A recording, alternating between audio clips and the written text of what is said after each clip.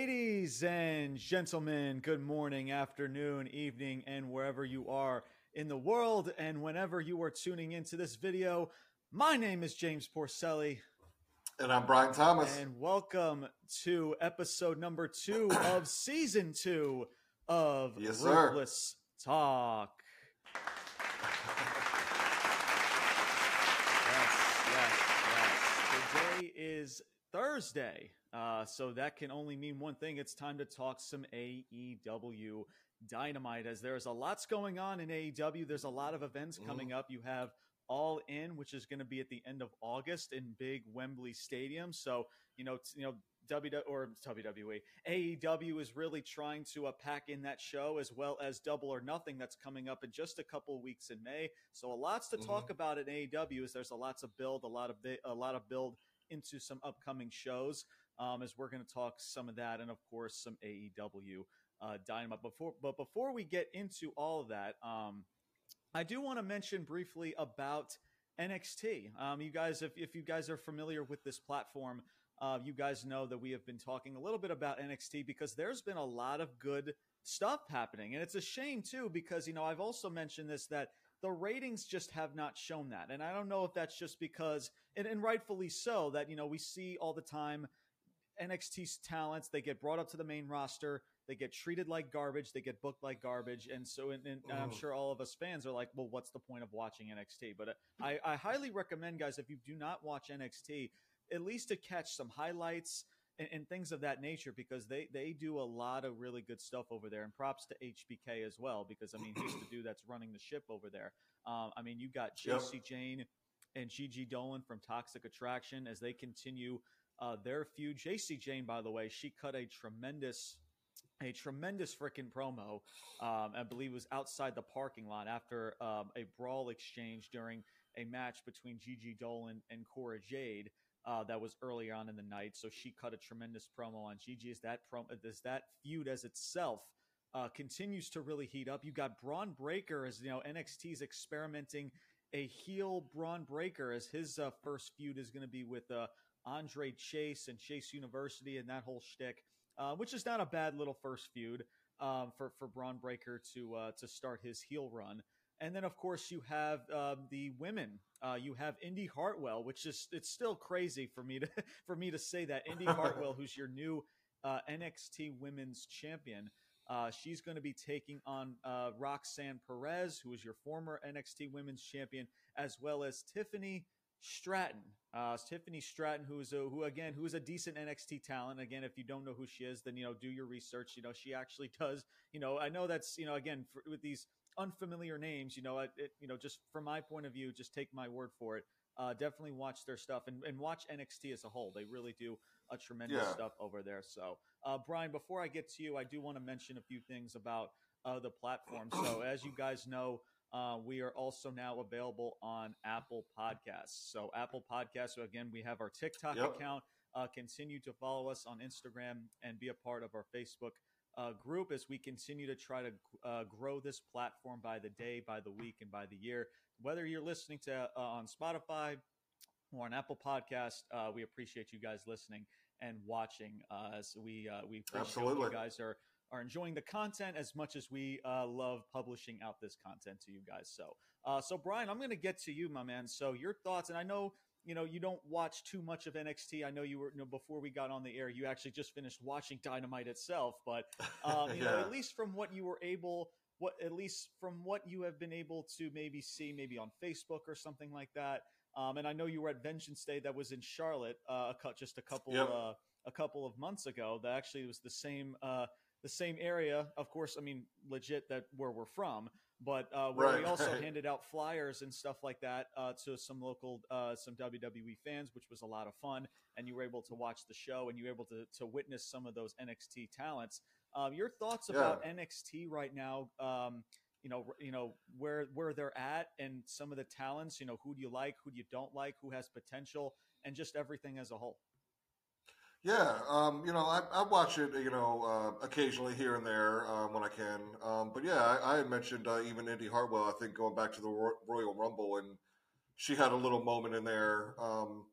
So yeah, I've kind of been watching her for the last couple months, and while the title kind of was a little bit of a shocker, it kind of came out of the blue, but interested to see where that goes.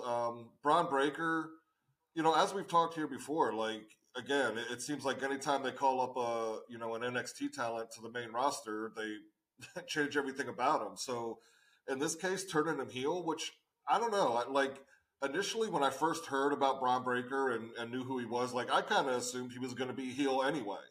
I think his look kind of is more heelish, obviously, coming from the Steiners. I guess Rick was, his father was always more of a face kind of character, whereas Scott was more the heel, at least mid to later in their career. I mean, they both started out as a babyface tag team, but so yeah, and I kind of, again, given his look and his intensity, his whole like the whole neon color, thing, it just, to me, it just didn't fit. So I'm interested to see where it goes as a, with a heel run, because I just think it would fit better for him. But, that being said, again, the Toxic Attraction thing with Jacy Jayne and Gigi Dolin, that's been a pretty good storyline.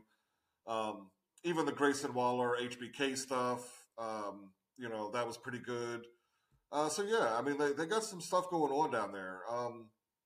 I mean, in all honesty, as far as like storyline and talent wise, it's just as good as AEW. I mean, it really is. Absolutely. So it's fair to say. Yeah, absolutely fair to say. And it's funny. I would say even storylines better than AEW and talent. Absolutely. Now, I guess talent. Yes, AEW is stacked with talent. So maybe the talent wise, I guess, is not quite there. But there's definitely some people there that can reach those levels for sure. Yeah, and it's funny you mentioned with the talent and how and being just as good as AEW. There was a question that I came across on Twitter about if you were able to only watch one promotion, like one wrestling promotion once a week, you can only pick one. What would it be? And to be honest with you, out of all of the you have Impact, you have Monday Night Raw, you have SmackDown, you have AEW Dynamite, Rampage, and so on, right? As of right now, Brian, my answer would right now be, if I had to pick, would be NXT.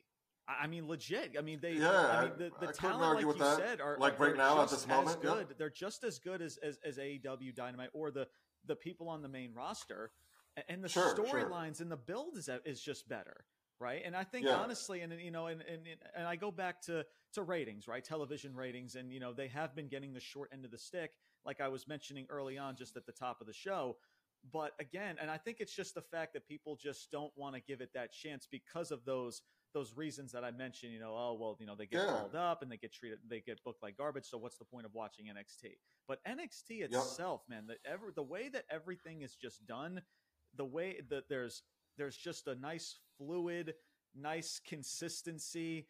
And it's just really, really fun to watch. Now, is it great? No. But is it good? You're damn right it's freaking good. I mean, as of right now, I mean, and Brian, I'll send this off to you, mentioning the question that I mentioned I found out on Twitter about, if you were able to watch one wrestling promotion. I mean, for me, it's NXT. I don't know what your thought process is, because, again, I go back to Jacy Jayne and Gigi Dolin. I mean, this so far, I mean, at least from what I've been seeing, has been done very, very well. The only flaw that I just have is that I just don't know why they had to face each other in one of those weekly pay-per-views that they usually do. I forget. I think it was called NXT Roadblock or something like that, right? But outside of that, the feud has been done tremendously well. Again, you have Bron Breakker, who, I can definitely understand where people are coming from, with his babyface character and the neon, colors and things like that in his babyface character. But I think babyface or heel, I think Bron Breakker, there's potential. But as a heel, though, you can see like there's the potential is now just through the roof now of what this guy can legit do.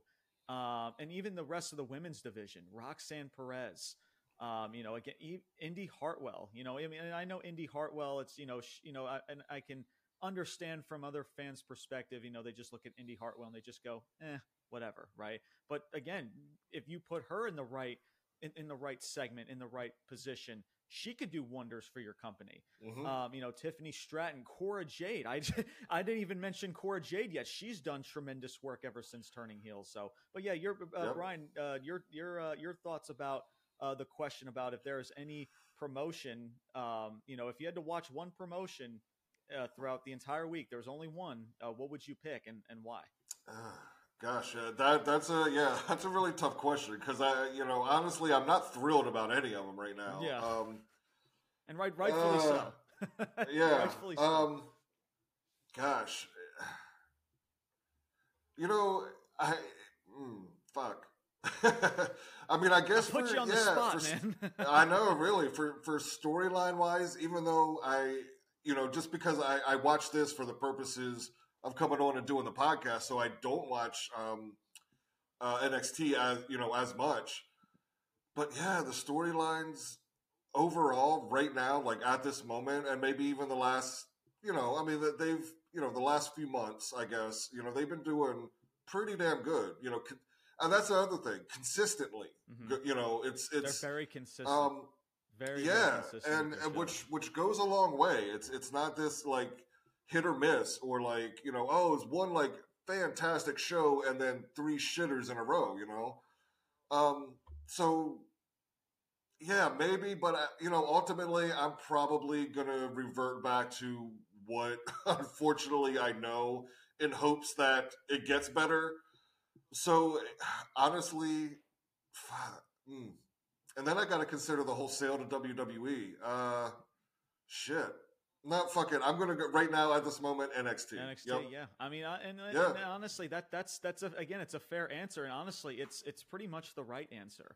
And again, I mean, listen, if people are entitled to what they want to watch is fine, but if people are being honest with themselves, if they were looking to find a show that was consistent in storytelling, consistent in just good quality shows, NXT is your show. You're not getting that right now from Monday Night Raw. You're not getting it from SmackDown, and you're damn sure not getting it from freaking AEW Dynamite. And we're going to get over this show, which has, I guess you can say, is slightly getting better still. Well, again, we're going to get into that in just a second. But yeah, man, NXT is honestly the way to go. And it's just a shame that a lot of these talents, for the most part, once they get to the main roster, again, Johnny Gargano's a perfect example. Tommaso Ciampa's a perfect example. I mean, I mean, shoot, who else? I mean, again, I can't even freaking remember. I mean, Pete Dunne, right? Pete Dunne, like he's freaking playing Butch, like in this freaking weird Brawling Brutes faction. Like, what the fuck? That's man, Tommaso Ciampa, and I know he's been injured and whatnot, been injured, or was injured. But yeah, his whole time in NXT, I was like, man, this dude is a freaking star, man. Like he needs to be on the main roster and pushed and built that way. And then he got to the main roster, and sure, injuries do play a part. But even before then, it was like you're just being fucking wasted. Yeah. Like, what the fuck? Absolutely. Yeah. It's a shame. I really, really liked him in NXT, man. Yeah, like, absolutely. I still remember the matches with him and Johnny Gargano still to this day. Yeah. All of them. Legit all of them. That entire DIY shtick, right? All the way up until their feud, their singles matches. Like, dude, I remember all of it. Like Velveteen Dream. I still remember Velveteen Dream. Do people remember Velveteen Dream? So yeah, man, it's no doubt. I mean, if people are being honest with themselves, at least as of right now, NXT, I will watch NXT over Monday Night Raw. I will watch NXT over SmackDown, and I will watch NXT over AEW, both Dynamite and Rampage. And I don't think, honestly, Brian, I don't even think it's argue with that. It's even freaking close, honestly. And I mean, SmackDown, the only competition would probably be SmackDown. That's probably the only slight of competition that I can think of about NXT. But yeah, so they have their pay-per-view NXT Spring Breakin, and we'll get more into that for the following weeks. But yeah, again, guys, if you're a fan out there that doesn't watch too much of NXT, whether it's watching highlights on YouTube or whatever, definitely recommend to give NXT a chance. Their shows, they really do a tremendous job. And again, it sucks that the ratings don't show that, but they really do a good, consistent work. And again, shout out to Shawn Michaels, HBK, because again, he's the one leading the ship over there. And we give props where props is due there. So, and we'll continue to update stuff on NXT in regards to, again, we talk about with Jacy Jayne and Gigi Dolin, as that's pretty much the big, kind of the big focal point in the story. And of course you have Carmelo Hayes now that he's the new NXT champion, which is, very, I have my takes about Carmelo Hayes, but I'll say that that's a different story for a different day. Grayson Waller, who's done a tremendous job as of late as well, as it looks like him and Hayes are now starting a feud of their own, as there was a the Waller effect segment this past Tuesday on NXT. So that's kind of getting started from the jump there. As a lot of other stuff, of course, that's, again, just really doing a solid job. So again, if you're a fan out there that doesn't watch too much NXT, definitely recommend to give it a try. Again, they're on Tuesday nights on 8:00 on the USA Network. And again, even for me, like, of course, with my schedule, I don't really have time to watch too much of NXT to see what exactly how everything is going on. But, luckily I check highlights, I do my research, and just to see what exactly is going on over there. So, but definitely, if you're a wrestling fan, give them a chance, and definitely, because they do a lot of really good stuff over there. So, and now we go over to AEW and AEW Dynamite. Like I mentioned at the top of the show, there's a lot to get into with AEW. Is, of course, you have their big show in Wembley Stadium in the UK. You have Double or Nothing that's coming up, I want to say, in about a little over a month, I want to say, somewhere around there, maybe. I can't remember the exact date. I thought it was like earlier in May, but I'm not sure. I want to say it's like the middle to the end of May, somewhere around there. Okay. So we're probably about a month, maybe a little over a month until Double or Nothing.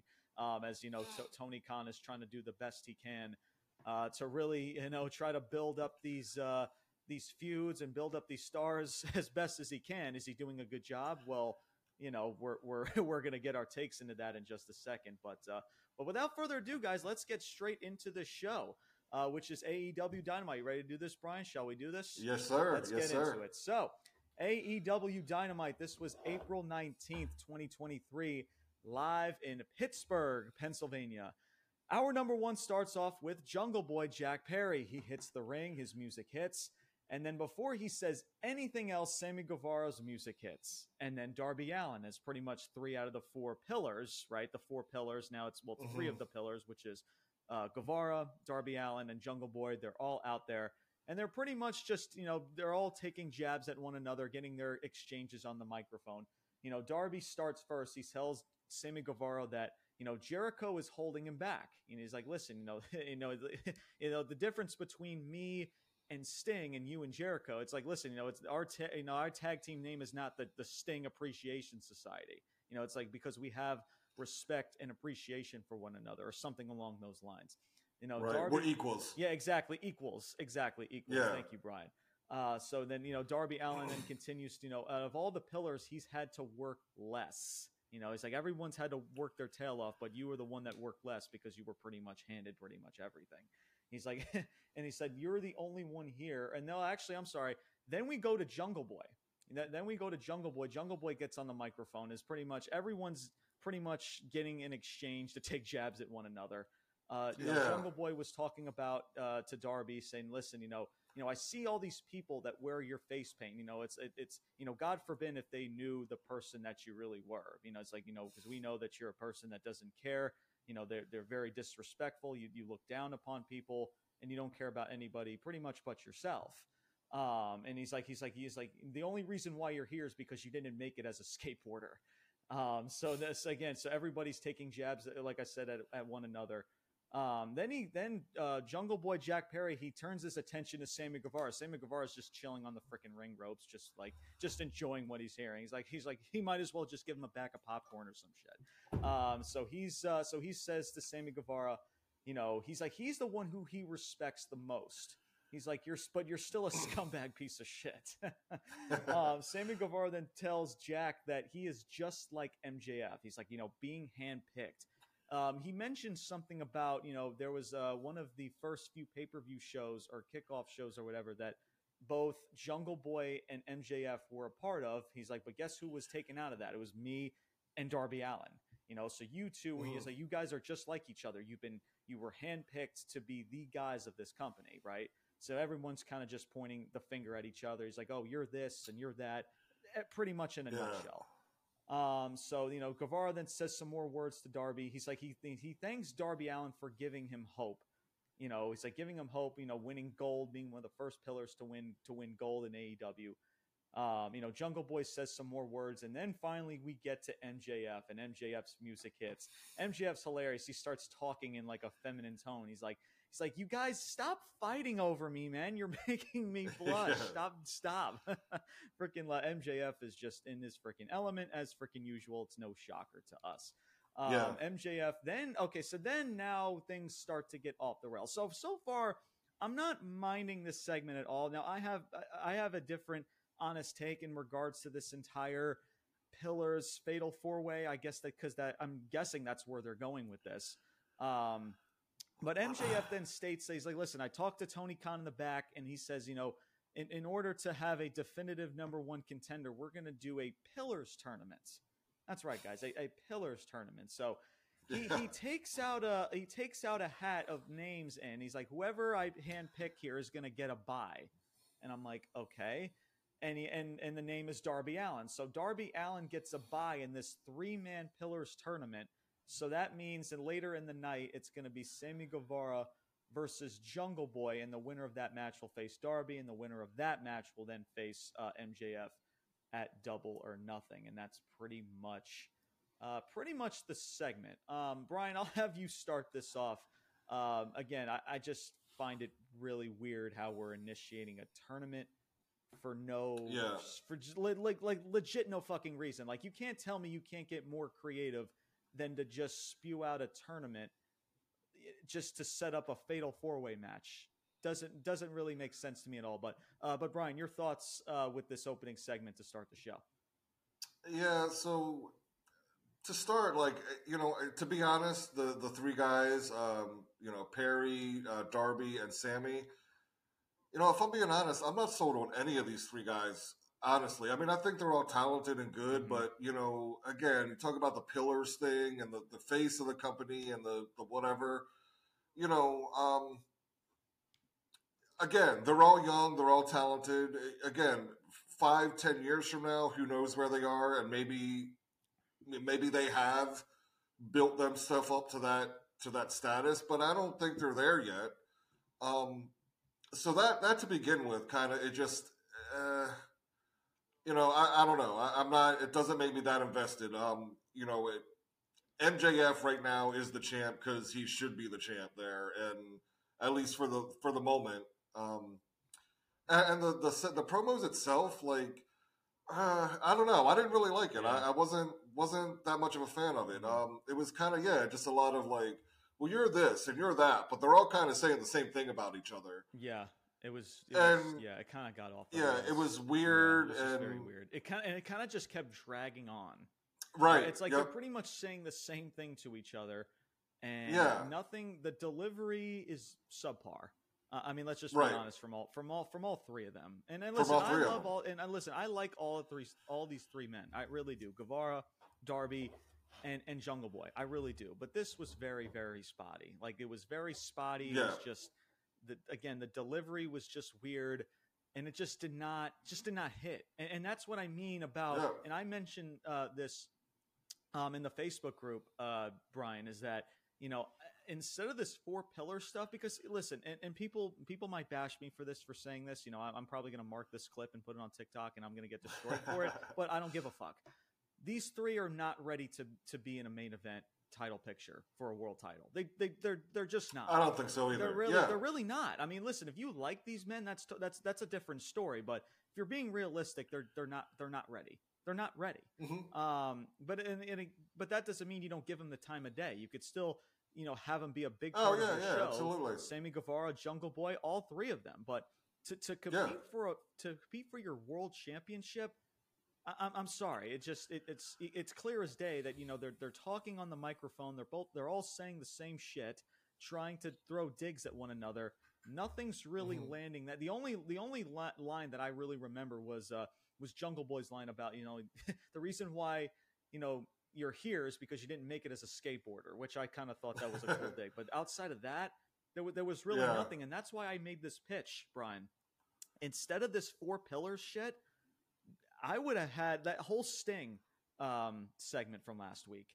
I would love to see Darby Allin or MJF versus Sting for that world title. And I understand people are probably yelling at me like, "Oh, Jen, why would you have Sting compete for a title? What sense would that make?" Well, I'll tell you why. It does two things. Number one, right? Sting's not going to win the match, right? People are going to get captivated. It's fucking Sting, right? And it's MJF. It's going to draw in freaking people to want to watch, right? And number two, it's not going to hurt any active wrestler who's going to take a loss to MJF anyway, because he's not going to lose this title, for the time being. Moving forward, he's not losing that title regardless. So why would you have some of your main active talent in Sammy Guevara, Jungle Boy, and Darby Allin all just take a loss in a fatal 4-way match for no fucking reason? It does not make any sense to me at all. So it does no harm to Sting taking the loss, and it's going to do wonders for MJF continuing his freaking title reign. So before we get into this next segment, Brian, your final thoughts on this opening segment and your thoughts about maybe potentially doing Sting versus MJF, because I think it makes total sense for the reasons I just mentioned. So towards the end of the segment, I mean, once again, MJF kind of saves the segment as he does. I mean, really, that was the highlight. Yeah, absolutely. That was the best part of it. I kind of assumed they were going into he was going to say like, "Oh, it's a triple threat match." Not that a Pillars tournament is any better. So Darby Allin gets like this is a baseball best of 7 series, right? Well, the Darby Allin, you got to buy the first round. Like, what the fuck? But that being said, the Sting thing. I mean, I wouldn't mind it, I hear what you're saying. Especially with any of the 3 young guys losing. Because I mean that would be, as I think Sting has even said, that this is probably his last year wrestling.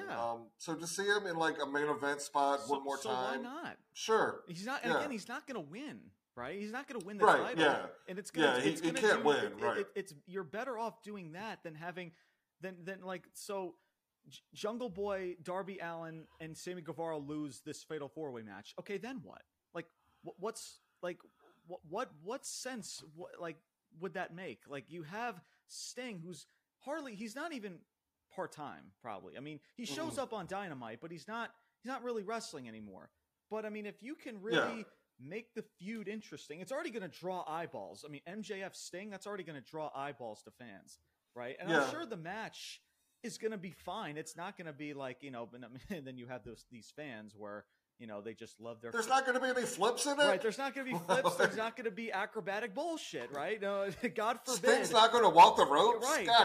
God forbid if Sting doesn't do that shit, right? But again, it's going to do more. It's going to do less harm to all 3 of these men not being in the match, because again, they're not going to win, because MJF is not losing this title. At least for the time being, he's not losing this title, nor should he. Yeah, I agree. Unfortunately, I think with their booking, though, or at least, I mean, granted, maybe it changes. We have seen a little improvement here, but the way I see this going is like each guy is gonna, whoever comes out winning this match and gets the first shot, like they'll have that match, and then it'll be the number 2 guy, and that's how it's going to go. Like it'll be all 3 of them. This is still going to lead to a fatal 4-way. I mean, I think we're all smart enough to realize that this is still going to lead to a fatal 4-way. So that's what I mean. Like, there's no way that this is the best that AEW can come up with to lead us to a fatal 4-way match, to have a tournament. Like, I can't stand fucking tournaments. We make up all these stupid fucking tournaments to build. It's a lazy way to build up a feud, Brian. And isn't it even really a tournament? Because ultimately, it's just 2 matches. It's a three-man tournament. I don't know, man. It's so weird. It's 2 matches. It's 2 matches. 2 matches. Yeah, it just makes absolutely. And that's the thing. Even if a tournament or not, it makes absolutely no sense, and it just does nothing to get anybody excited at all. At least about this 4-way match, which we assume that's going to happen, but we'll see. And like I said, we'll talk more, of course, about this as that match between Sammy Guevara and Jungle Boy will be the main event later in the night. Up next, we have Jamie Hayter, your AEW Women's Champion, and Britt Baker, Dr. DMD, hometown, also in her hometown of Pittsburgh, by the way, versus Ruby Soho and Toni Storm of the Outcasts. Match time was under 10 minutes. Ruby Soho, Toni Storm attack both ladies at the ramp. By the way, Britt Baker gets a nice pop from, of course, her hometown in Pittsburgh. She gets a nice little pop there. Not a major pop, but a nice little pop from the crowd. So Saraya gets involved with the AEW title belt. It looks like she hit it over the head of Britt while the referee is distracted. However, Britt gains the upper hand. She wins the match via a stomp and the lockjaw submission to Ruby Soho, and that's it. That is your match. So, so here's the thing, right? And this is not the last time we see Saraya or the rest of the Outcast in the show, or Britt Baker for that matter. Here's what I don't get, Brian. It's just why. So the Outcast just formed like what? Not even a couple weeks ago, 3 weeks ago, a month ago, and here they are they're taking a tag team loss clean, by the way, for the most part, right? So I don't understand, and like this feud is between pretty much all 5 of these ladies. So where do you go from here? You had this tag match with I mean, so what? Are we going to insert another woman and make it a 6-woman tag? Like what the fuck are we doing, and where are we going with this? It just doesn't make any sense to me at all. I understand Jamie Hayter, she's your women's champion. She shouldn't be losing. Okay, well, neither can the Outcast. So again, just don't have the match. This match to me was not needed. I understand, Britt Baker, it's her hometown. You want to put her on the card and have a match. But again, there's so many different ways you can insert Britt on this show that doesn't involve a match with another team that just fucking formed that can't afford to lose. It just doesn't make any sense. And I'm going to get more into this when we get into the second hour of the show, because again, this is not the last time we see the Outcast or Britt Baker. But with all that being said, Brian, your thoughts on this women's tag match? Well, let me start first by I hope I won't go down a rabbit hole here, but I got to reference. So I listen to the Dax Hardwood podcast a lot, and shout out to Dax Hardwood. Yeah, shout out to Hardwood. Dax. I always want to say Hardwood, but Hardwood. And I think he's actually, I guess since they're coming back, they're under contract now, he's going to be stepping away from that. But it was one of his podcasts maybe 2 weeks ago, where it was like the state of professional wrestling overall, like all companies, whatever. And I don't know, him and I if I think of professional wrestling, the way he describes it and whatever, like that's I'm on the same wavelength as him. Like that's what I think professional wrestling should be. And granted, nothing necessarily is wrong or whatever. It's different eras, different times, different whatever. But when it comes down to like storytelling and, he references, I guess Bret Hart made some comments here recently, which I 100% agree with, if anybody knows what I'm talking about. Again, about the state of wrestling and just how it's like nothing's connecting. It's just, a whole match is set up for sequences and spots, and there's no emotional connection with the performer at all. And that's how I kind of feel like with a lot of this show, a lot of these wrestlers, and even in this match itself, the match itself was kind of, man, it was kind of, if you really watch the match and see how much their strikes and their kicks and their punches, and they're just not hitting, they're not connecting, it doesn't look good. And then again, there's spots where it's all about the offensive movesets, man. Nobody cares about selling. Nobody cares about in-ring psychology anymore. It's sad, right? And then when professional wrestling does do those things, then fans just want to shit all over it because there's not enough freaking action, whatever the fuck that means. Just it's ridiculous. Yeah, but and then people are probably going to shit on Bret Hart for saying those words. Like he's not a fucking Hall of Famer. Like he hasn't, it's not like he knows the business or anything like that. God forbid, it's just he doesn't know shit. He doesn't know shit. Forget Bret Hart. He doesn't know what he's talking about. It's not like he's a fucking legend or a fucking a legit like a legit veteran in this business. Like, forget that. And here's what I can say about Bret Hart, man. Like, not to get off on a Bret Hart tangent, I'll come back to this, but like, so growing up, right? I mean, he's in my wheelhouse. He was my era, right? Bret and Shawn. And if I'm being honest, at the time, especially once Shawn went to form DX, I was more of a Shawn guy, just because it was flashy, brash, the FU to authority, whatever.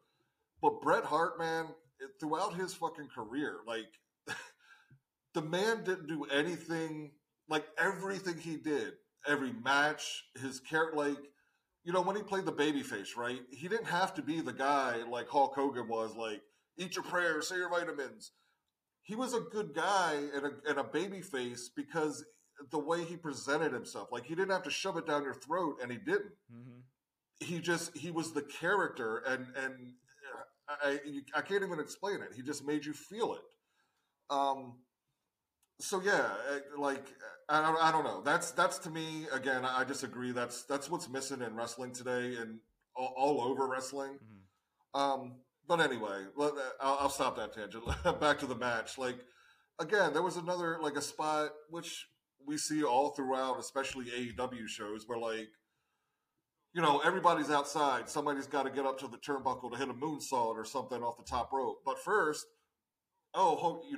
Jamie Hayter's are there. Well, come here, Ruby, and come here, Saraya, and whatever. And you got to wait for him to set up. And it's just, it looks awful. And Bret, it looks fucking awful. Like, it's just, again, Bret Hart made a comment like you're just setting up bowling pins to knock him down. Like, that's all it is. Stuff like that is what makes the business, and I hate using this word, but I'm going to use it. It's what makes the industry fake. Legit, it makes it look fake as fuck. You know what I'm saying?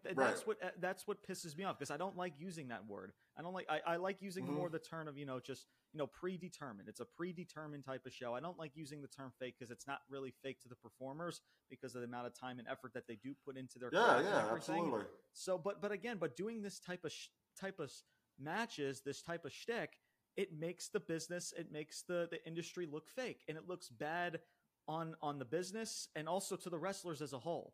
So for people, one more quick. Yeah, go ahead. Go ahead. Sorry. No, go ahead. Just one more quick story about that. Like the dives through the right, they'll hit the ring ropes and come diving like a suicide dive through the middle rope, right? The suicide dive. Like, again, we've seen that.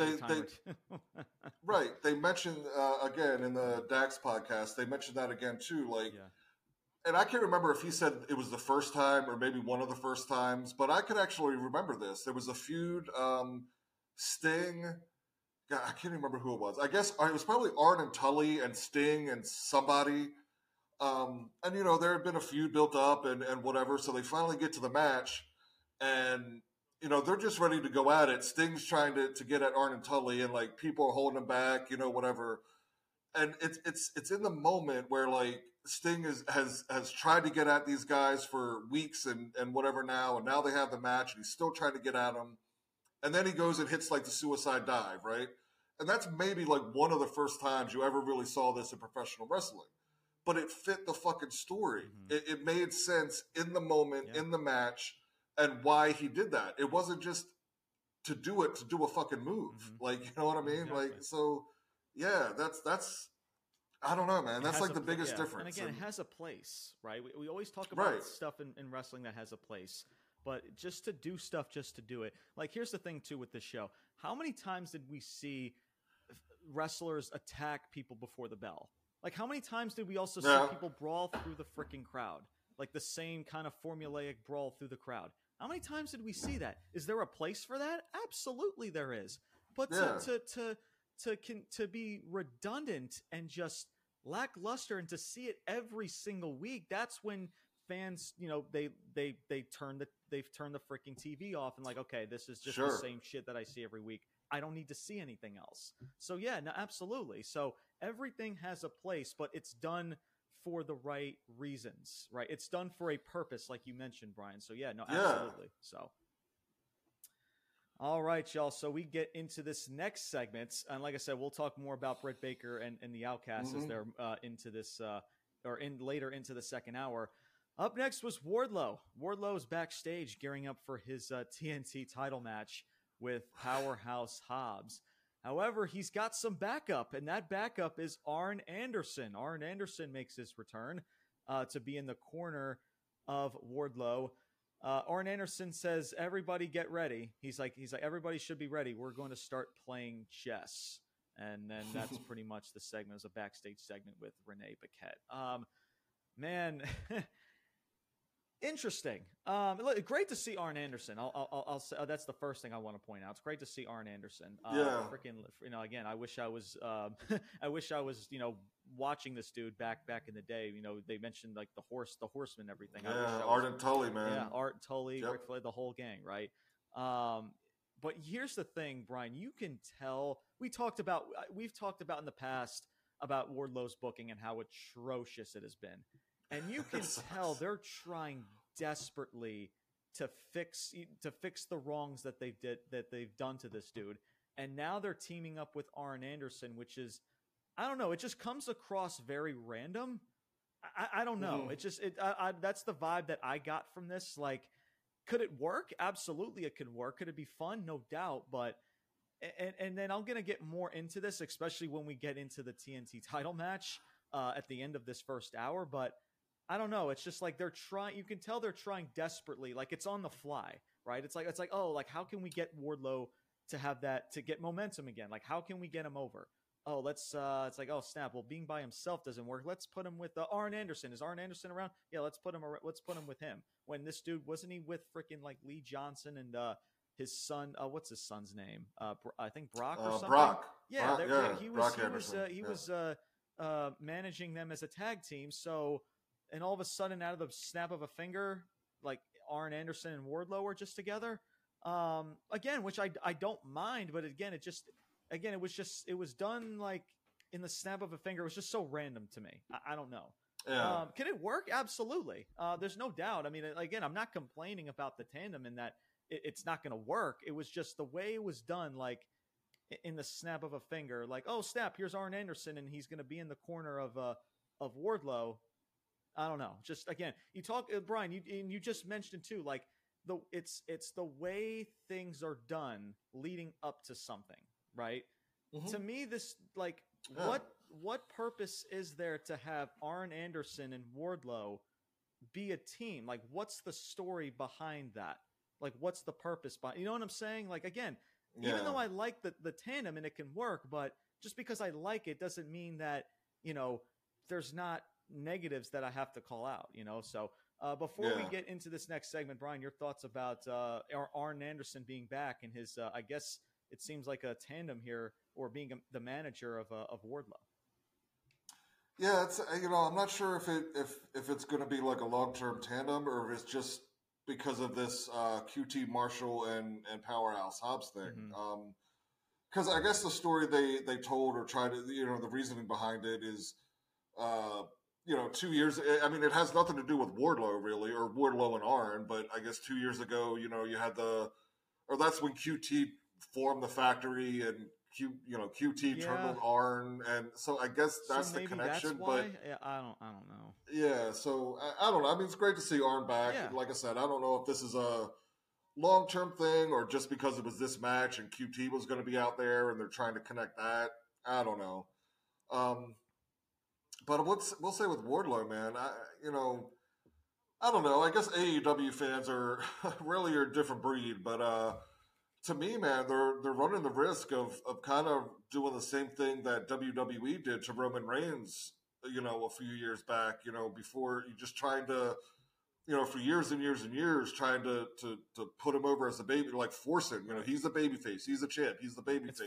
It's funny you mention that. The first thing that comes to mind when he won the Rumble and The Rock came out, and this dude, it was in Philadelphia crowd. And this and The Rock and they Rock was taken aback, like that was real. Like Rock was like, "Holy shit!" Trying to get this dude over by having The Rock come out, raise his hand, and he still couldn't freaking get over. Like you could see The Rock's face. He's like, "Oh shit! Well, that didn't freaking work." Oh fuck! Like even like I'm here, they still don't like exactly. They still don't freaking like this dude. Like man, like this. Yeah, this did not work the way we planned it out. Like so no, absolutely. And now you're kind of doing the same with Wardlow because they know that, and it's not that Wardlow is not, he doesn't have his fans and everything like that. It's just they have ruined this dude. Yeah, like back when he was doing the stuff with MJF, like that, the stuff with MJF was good. He has been booked Yep. like shit. And Absolutely. and he's been messing around with this TNT title. He says like, "Oh, before I go for the world title, I'm going to go after the TNT title." And legit, like a year plus later, he's still going after this motherfucker. It's just, and he's won it 3. That's the thing. Like with this whole, like, what the fuck over a TV title, a TV mid card title. It's just like that's not prestigious at all. That's I was gonna say I'll save it for the match because it's just like what the fuck. Yeah, man? I'm gonna save it for the match as well because there's a lot to talk about, especially with the match itself, of course. So, up next we have the Elite, which is Kenny Omega and the Young Bucks. They hit the ring. They call out the Blackpool Combat Club. So it's like just straight from the jump. It's like Kenny Omega said something along the lines of like, "Listen, we had all the amount of respect for the Blackpool Combat Club as wrestlers, but now this is a different story. It's personal. You attacked like pretty much family, which was in Don Callis. You attacked I think he called him, like, what did he call him? He called him his uncle, like his uncle or something like that. Like, that's family. Like you tagging out now, it's personal. And now, we don't want to just be, we want to hurt you, or pretty much something along those lines. So they just call him out straight up. It's like, we don't want to waste any more time. Like, enough talking, BCC, like, get your asses out here. Bryan Danielson then interrupts on the Titantron. He says some words, kind of emphasizing the word amateurs in his promo as well. The Blackpool Combat Club, Claudio, Mox, and Yuta, they attack the Elite from behind, and now all 6 men are just brawling onto the outside through the crowd. Wheeler Yuta, in the ring, he's attacking Matt Jackson and that injured shoulder or bicep. Matt Jackson was in a sling, and now he's targeting that injured shoulder or bicep in the ring. Blackpool Combat Club, they're gaining the upper hand, and now it's like pretty much a 4-on-1 situation now as Danielson's walking down the ramp with microphone in hand. Kenny Omega's pretty much being pinned. It's like a kind of like a mugging, like a 4-on-1 mugging. Don Callis then appears.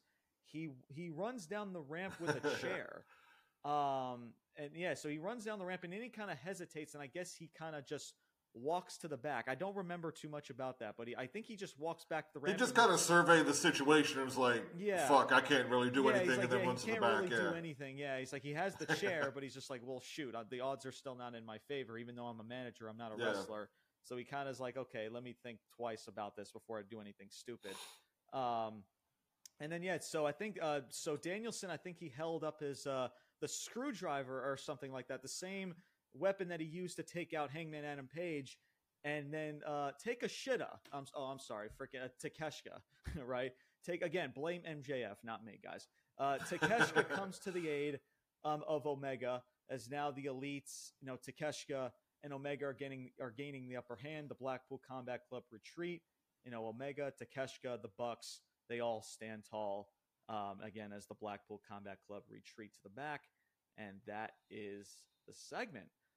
Brian, I'll have you start this off, man. Your thoughts on this entire segment between the Blackpool Combat Club and the Elite and Takeshita. Right now I'm slightly above lukewarm on it. I do like the fact that they're, it's a story they're trying to develop here, which I like. Everybody involved, I'm fans of everybody involved. Again, it's just been a matter of booking. So again, I like the storytelling aspect of it. I am surprised, because when Callis ran back, I knew he was going to get somebody. I figured it was going to be Hangman, and then that I was just like, fuck.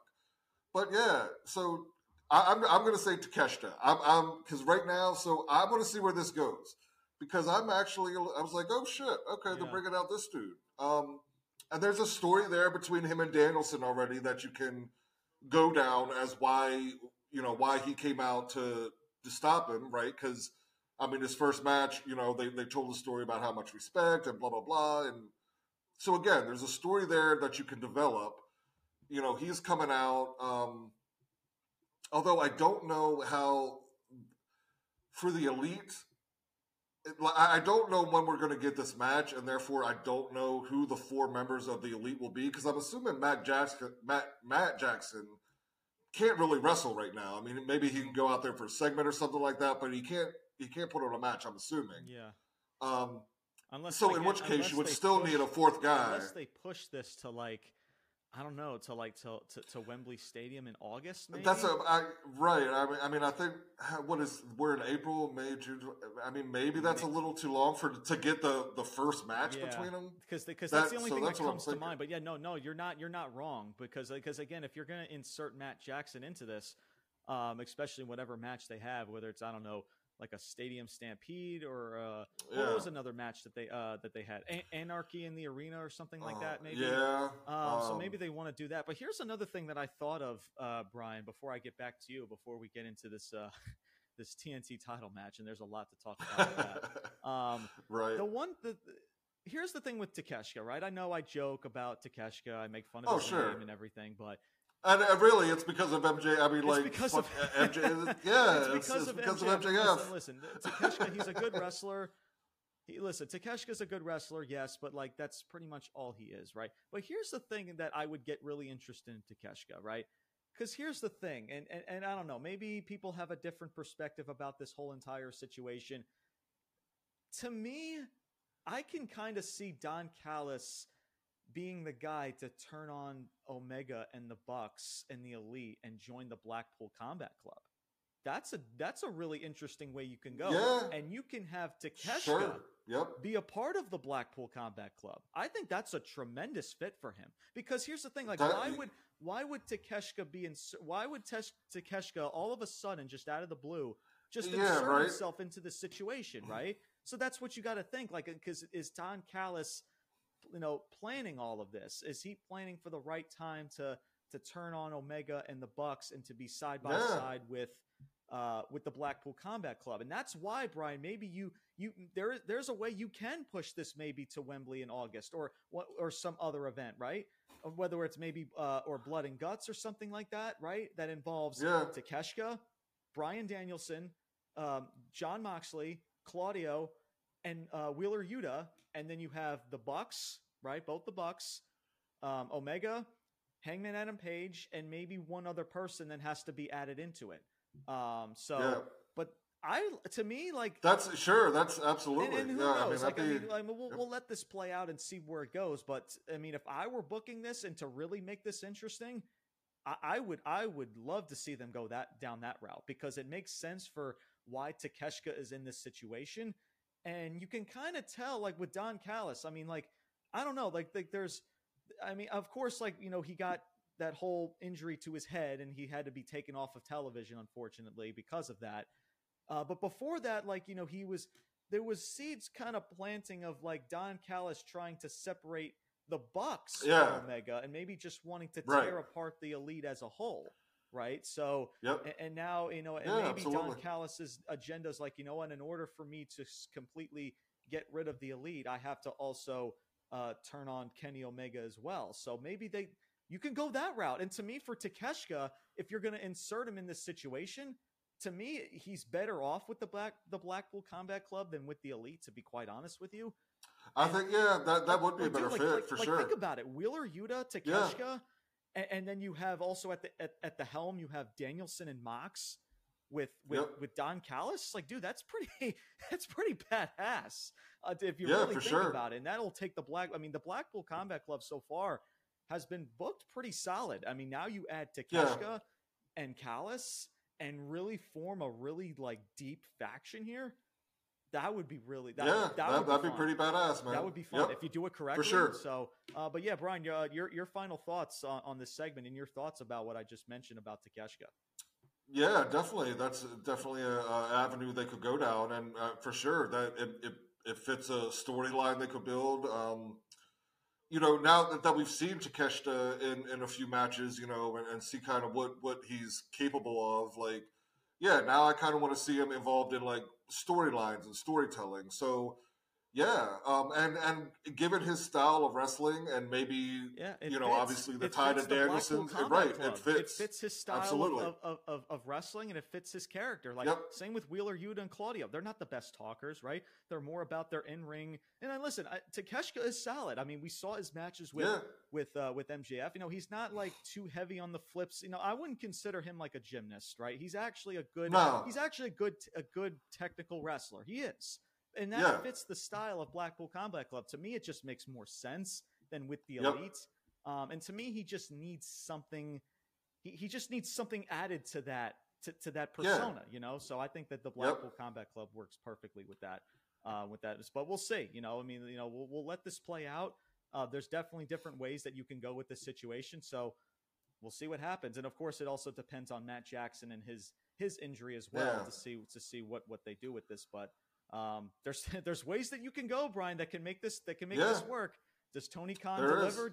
Does he follow through with it? I mean, I guess we'll find out. I have no faith in it, but we're going to find out. So, and up next, we have the TNT Championship match. This was Wardlow versus Powerhouse Hobbs. Match time in length was 9 minutes total. QT Marshall, of course, is at ringside alongside with Arn Anderson in the corner of Wardlow. Guys, before the break, right? So before, I think they went to commercial break or in picture. Guys, like, I'm not bullshitting.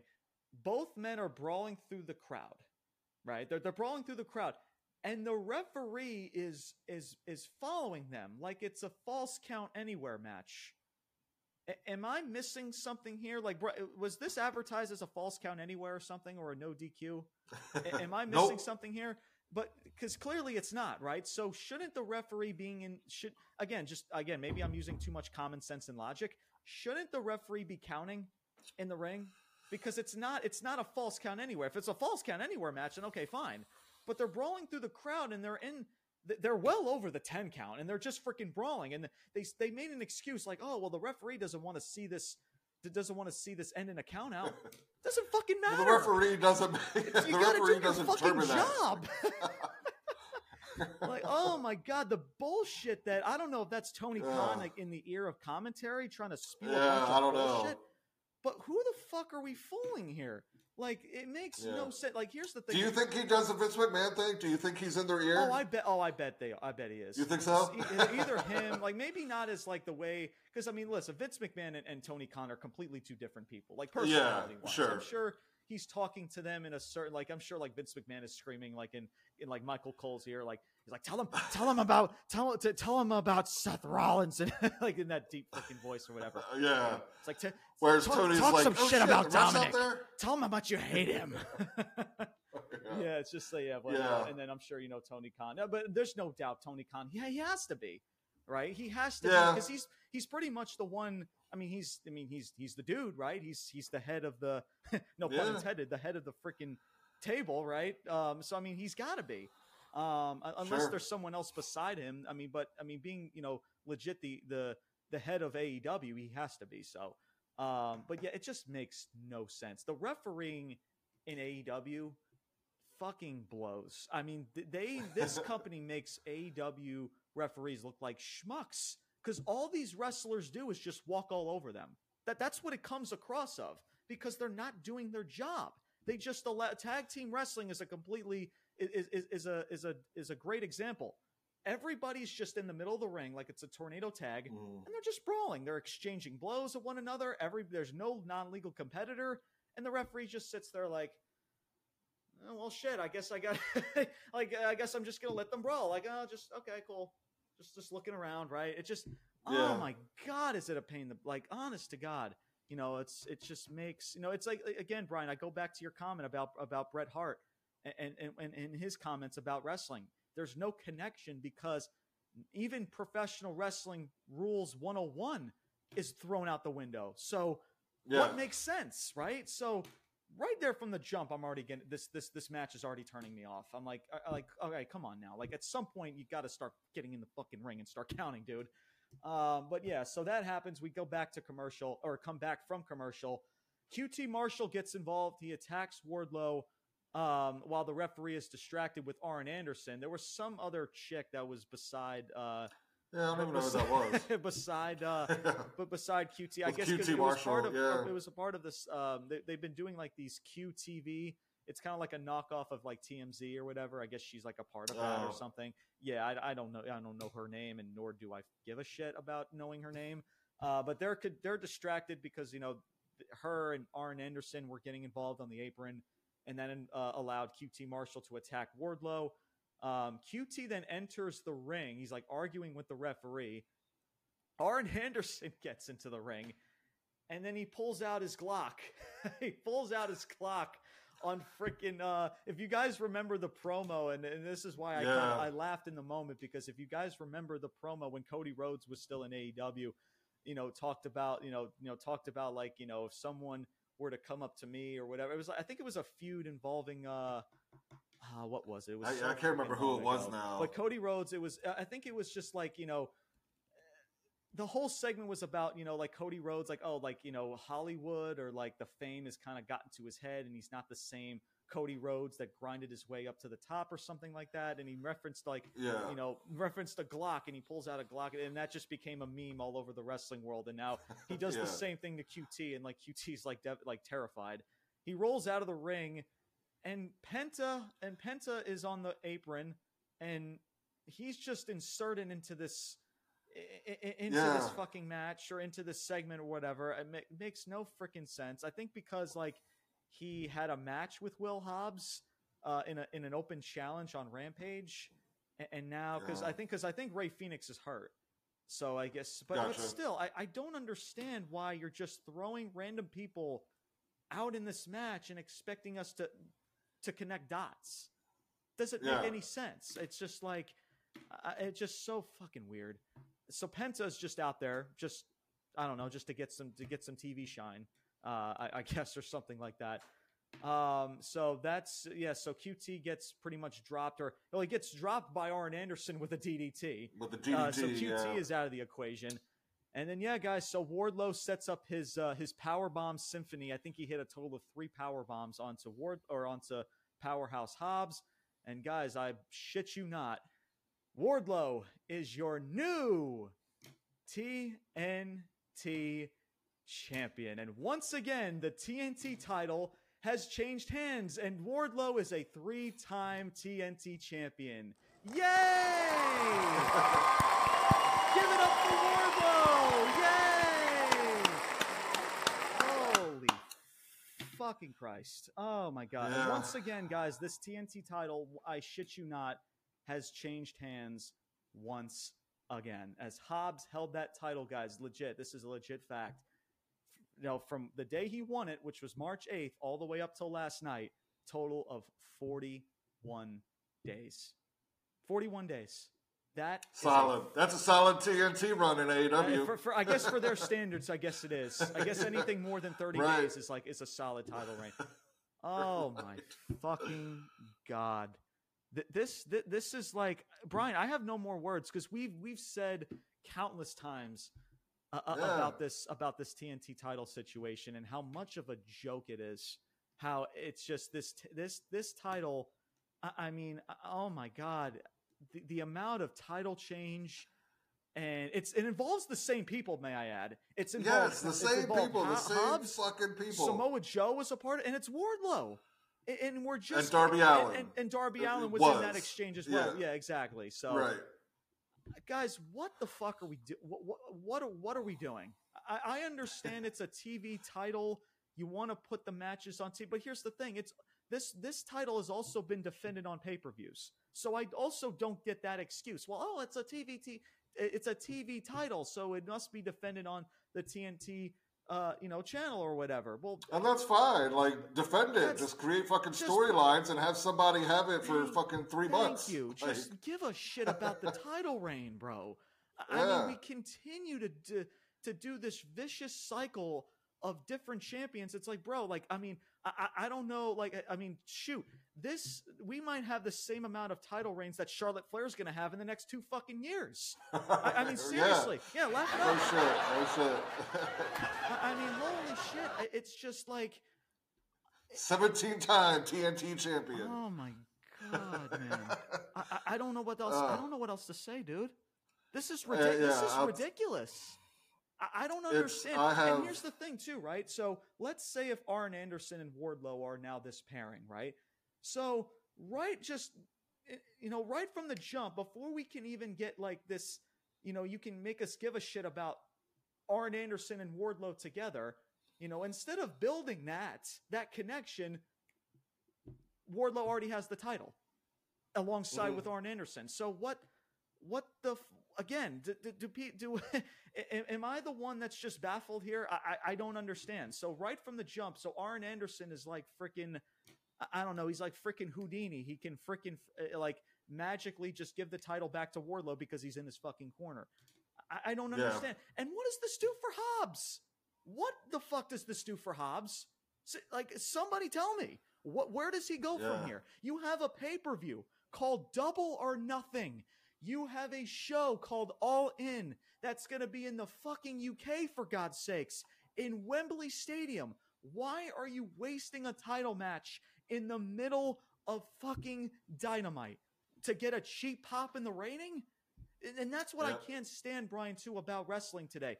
Wrestling today is nothing about cheap pop in television ratings. That's all it is. Forget about leading the title matches to a pay-per-view. We got to have it in the middle of the weekly show because it's all about the rating, because we are too fucking lazy and we don't have a creative bone in our fucking body to tell that fucking story going to the fucking pay-per-view. God damn it. Brian, your thoughts? It even speaks to I'll just skip that. Let me get to the match. Like, I didn't give two shits about this match. We've seen it, for the upteenth time. It's the same people. Okay, now you got QT Marshall and Arn Anderson in there. Great. It's like, Wardlow's champion again. It's like it's like polishing a turd. Absolutely.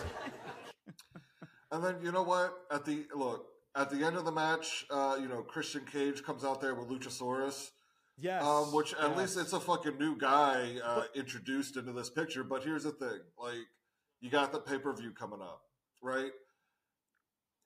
If you want to make this title legit, you got to keep it on Wardlow for a fucking bit, right? Just give me 3 months. But here's what I think what's going to happen. Like, it's either going to be at the pay-per-view, Luchasaurus is going to win.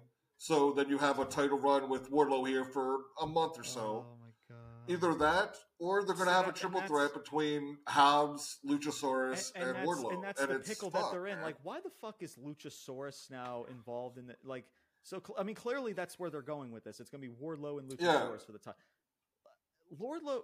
Luchasaurus just came back. So, like, wouldn't it make sense to build this motherfucker leading to a title feud? When we haven't seen this dude in it's been God knows how long, and you're gonna put them in a title match in a Double or Nothing, or freaking Wembley State. Like, what the fuck? And like, what again? Who is gonna lose here? Like, who freaking loses? Wardlow just won the freaking title, but I guess it's the TNT title now, so it's just the new normal. So who gives a fuck? I mean, it's the booking of this title and this mid card division sucks. It is it's horrible. Awful, and it pisses me off because at this point, like, they're just saying F it. It's clearly they're just saying F it. Like, let's continue to have this be a vicious cycle where every freaking month or month and a half, if lucky enough, the title's just going to change hands, and we're just going to continue this vicious cycle. I just can't understand the mindset of somebody who's like, take both of the guys, Wardlow or Powerhouse Hobbs, right? So Tony Khan's back there. He's got we're gonna put the title on Hobbs. Hobbs is going over. Okay, but then you only give him 3 weeks, and then you're like, fuck it, let's give it to Wardlow, and then he gets it. But it's only 3 weeks. It's like fucking just make up your mind. Have somebody have the title for.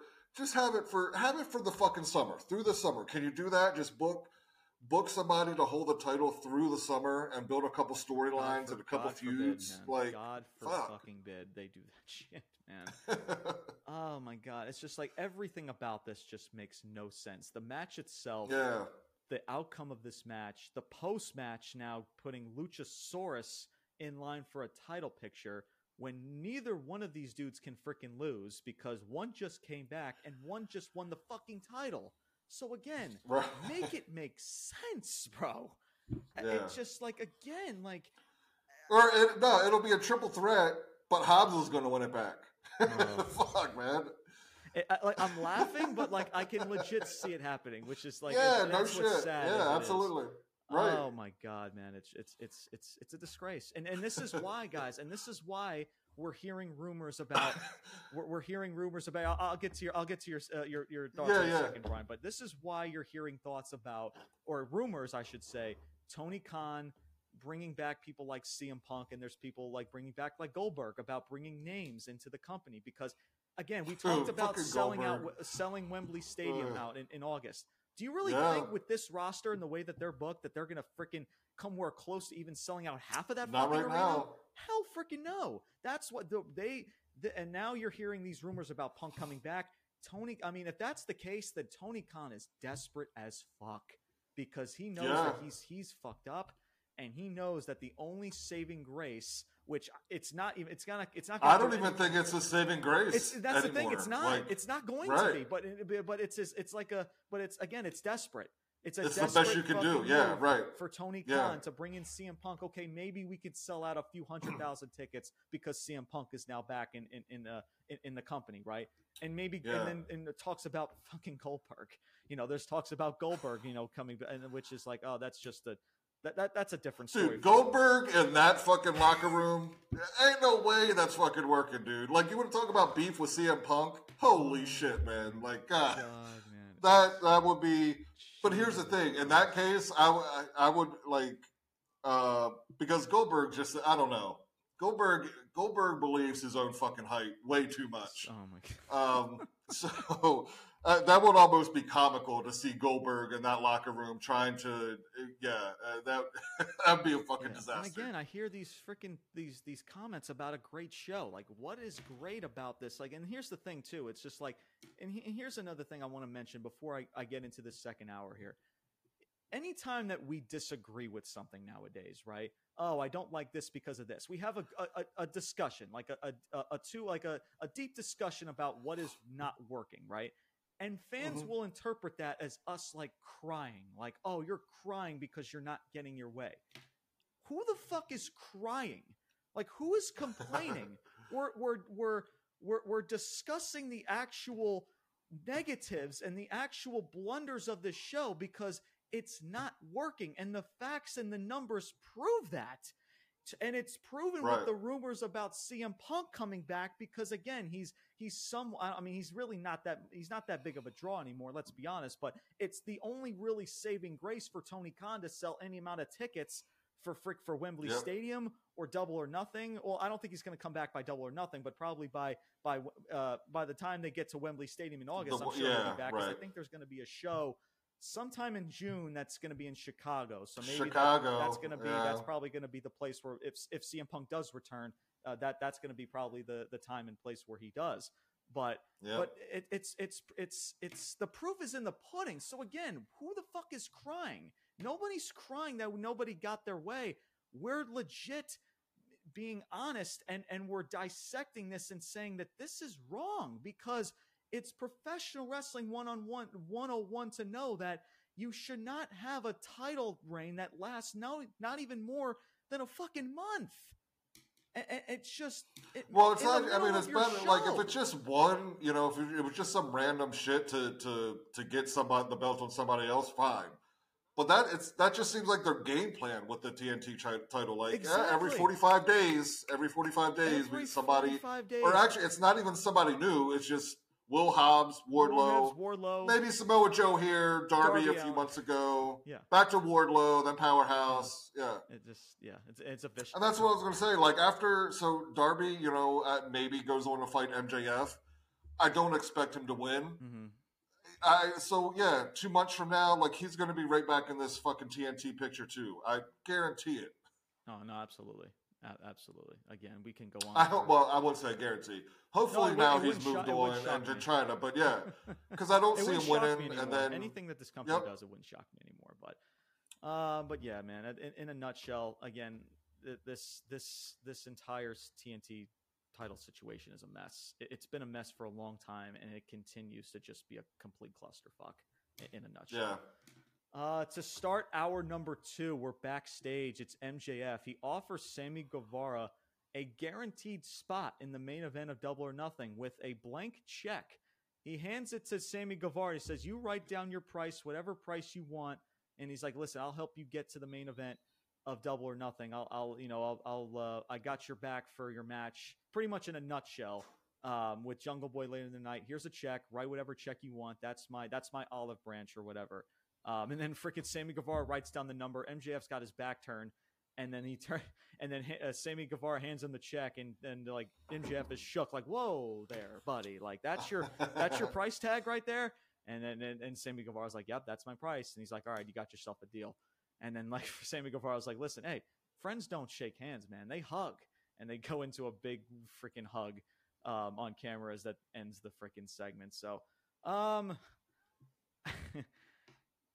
here's what I'll say. Clearly this isn't, we've seen, how many times though have we seen MJF do this type of stuff where he, because he's rich as fuck, right?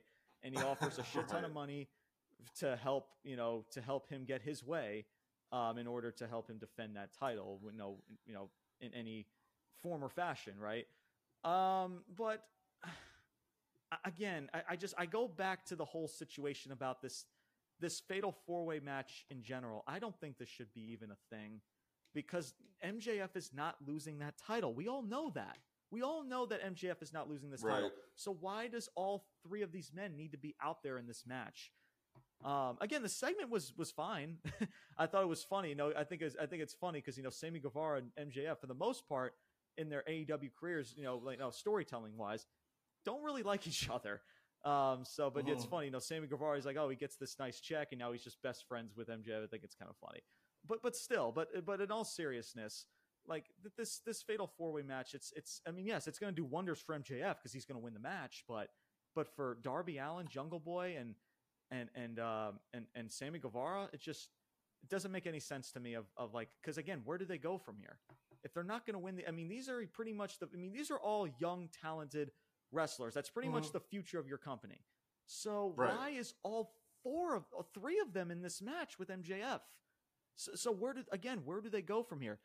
It's just so, I don't know. To me, it speaks recipe for disaster. It's bad enough that this Pillars tournament, whatever the fuck you want to call it, is being done here just to lead us to a fatal 4-way match that we already know it's going to happen. So I don't understand the aspect of a tournament. There's completely different ways you could build this up that doesn't involve a goddamn tournament.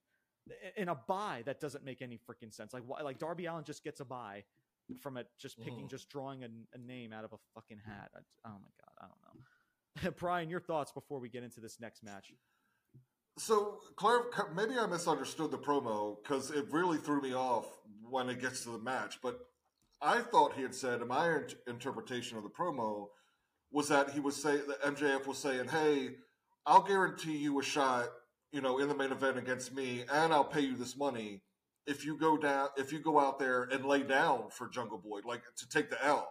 I thought that's what he was paying him off for. Did I misunderstand that? I think maybe, I hear that. I don't think against Jungle Boy. I think it was probably against him when he's in the main event with him against for the title.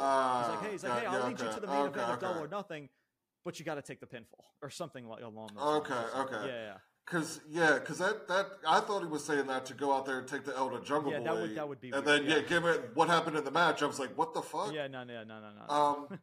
So I guess then that changes my perspective on everything. But yeah, the promo was okay. It's again though, I would like to see. Again, it's just the same shit with MJF, right? Like he's, I'll pay somebody to take care of Wardlow. I'll pay somebody to take care of Danielson. I'll pay somebody to take care of whoever, right? Like that's his thing. Like, I don't fucking change it up a little bit, I guess. I don't know. Yeah, it's just I don't know, it's just very. But yeah, it was an okay segment there. I didn't mind it too much. No, but again, overall, I shared my thoughts about the 4 pillars and these 3 guys that are wrestling for the shot at MJF. Yeah, I just don't think they're there yet. No, and you're not wrong. And I know there's going to be people like, oh, it's like, oh well. Because we talked about, and I hate to go back to Cody Rhodes in WWE, because I know the story about Cody Rhodes, like, oh, he's not ready yet. Like, Cody Rhodes is ready. Like, these are Cody Rhodes, and has more of the it factor than all 3 of these other fucking men combined, and that's no shade. Sure. but it's just the truth. It's not that we're it's not shade. It's evidence. It's evidence of a guy who's been in this industry for 20 fucking years and worked his way up to that. His ass off, and he's putting on the best work of his career against dudes that go out there. They're trying to exchange freaking. They're trying to exchange freaking words to each other. And it's subpar at best. It's like it was at points that was like hard to listen to. I don't know what people are watching. It's just like, because people are gonna say like, oh, like we talk, we joke about it at times too, like how there's always like a guy like Kommander, right, or a Ricochet, and like, oh, like he's world. Like he deserves a world title opportunity. Like everybody underneath the sun deserves a world title opportunity. Guys, like, be honest with yourself. You can like Jungle Boy, you can like Sammy Guevara, you can like Darby Allin. I like them as well. But if you're being honest with yourselves, you see the work, the exchange from. Was it terrible? No. But was it good? Was it main event world champion level? No. Not that they can't reach that. No, exactly. All three of them. It's not like they won't ever reach it. We're not saying that either. It's just right now is not the time. And to put all three of them in one match in a fatal 4-way is fucking worse. It's just even worse because all three of them have to take the loss for no freaking reason. But we'll talk more about that because we got the main event for later in the night. But moving on into our next match in hour number 2. This was Jay White versus Kommander. If you don't know who that is, well, I don't blame you because, sometimes I forget who this freaking dude is. This dude was in the freaking, whatchamacallit, that freaking... It was introduced in, like, the Battle Royal. I think it was that ladder match. It was like a ladder match. Or the ladder match, that Sonic the Hedgehog ring, whatever the fuck, for AEW Revolution or something like that. Yeah, I think it was to get Hobbs won that to win the TNT Championship. Right. And that whole situation over there. But so it's Jay White versus Kommander. Sean Spears is watching at ringside. Okay. It's like this. Okay. We found Sean Spears. He's been on a fucking milk carton for God knows how long, and he just shows up in the crowd. Like, okay, and he just inserts himself into the Bullet Club and Jay White's business. Okay. I mean, if you expect me to play along, then you got another thing fucking coming because this is just weird in many different levels. But Jay White in a nutshell wins this match via the Blade Runner. Guys, like I can't tell you how many times, like what is Kommander's obsession with frickin' with the ropes? I mean, this dude fucking like this dude walks on the ropes like he's like what is the obsession here? I see him. Did you see the other move where he's got like Jay White in the armbar? And he's like bouncing from the middle rope to the top rope to the middle rope. Did you see that? Yeah, and then fans will eat it up. They'll just do this. Just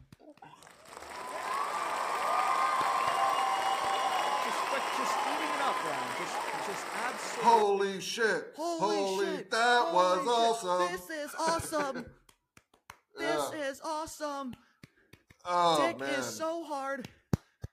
Oh my goodness! Like, oh my, people having an orgasm over this. Oh my. This is the stuff that I can't stand. I just can't do it because again, listen, I mentioned this as well, right? Is it impressive? Yes, it's very impressive. Could I, even as an athlete myself, right? Like I train CrossFit, I run marathons, I do all this other stuff. Could I do even a quarter of what Kommander can do on the ropes? Hell freaking no. So trust me, it's impressive. Is it needed? No, it's not.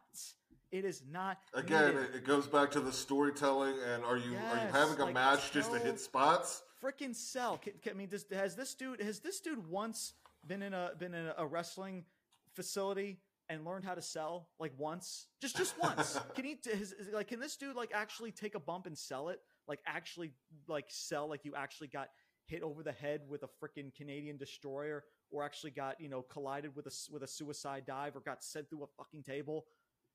Like seriously, like that's no joke. Like, do these dudes freaking do they go to wrestling school to sell anymore, or is it just to do the offensive movesets? Because seriously, this is fucking ridiculous. This is the future of this freaking industry. Bunch of these, you're gonna see more of these Kommander fucking guys coming into this freaking industry, and it pisses me off. I'm sure this dude is a very nice dude. I'm sure he's worked his tail off to get here. No shade to this dude, to Kommander. But this dude has got to learn to freaking sell. I listen, You can bounce and dance up on the top ropes. Okay, great. It's impressive. Enough. I don't need to see anymore. I get it. Fucking sell a move. Sell a move. Can you do that? Right. Sell a move. Oh my God. Like, Jesus Christ. Like, what's like, is there a Spanish term for that? Like, freaking, what's the term to sell? I don't know. Or something? I don't know. It just, I'm sweating just talking about this. My God. So Jay White wins this match. This match was 10.5 minutes. So this dude just goes 10 plus minutes with Jay White. Okay. That's just, wow. Okay. I'm going to get into that. Just 10 freaking minutes with that just makes no sense at all.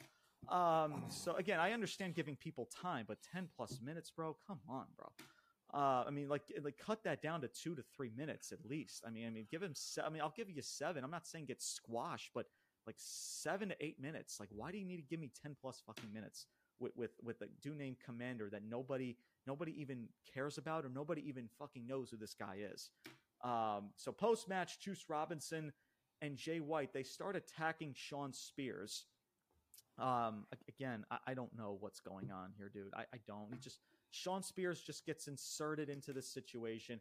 Ricky Starks comes out like he just came from a modeling shoot with this fucking weird glasses and with his weird fucking attire, like he's Seth Rollins, like he just went through freaking Seth Rollins and Becky Lynch's fucking closet, and he comes out there, he spears Juice Robinson out of his shoes, and then Jay White and Juice Robinson retreat to the back, and that's it. So Shawn Spears is just now has all of a sudden just has an issue with Jay White and Juice Robinson. Yeah, great. No, it's great to see also Ricky Starks continuing to feel special. Good job, Tony. Good job. Here, let me give you applause too for that.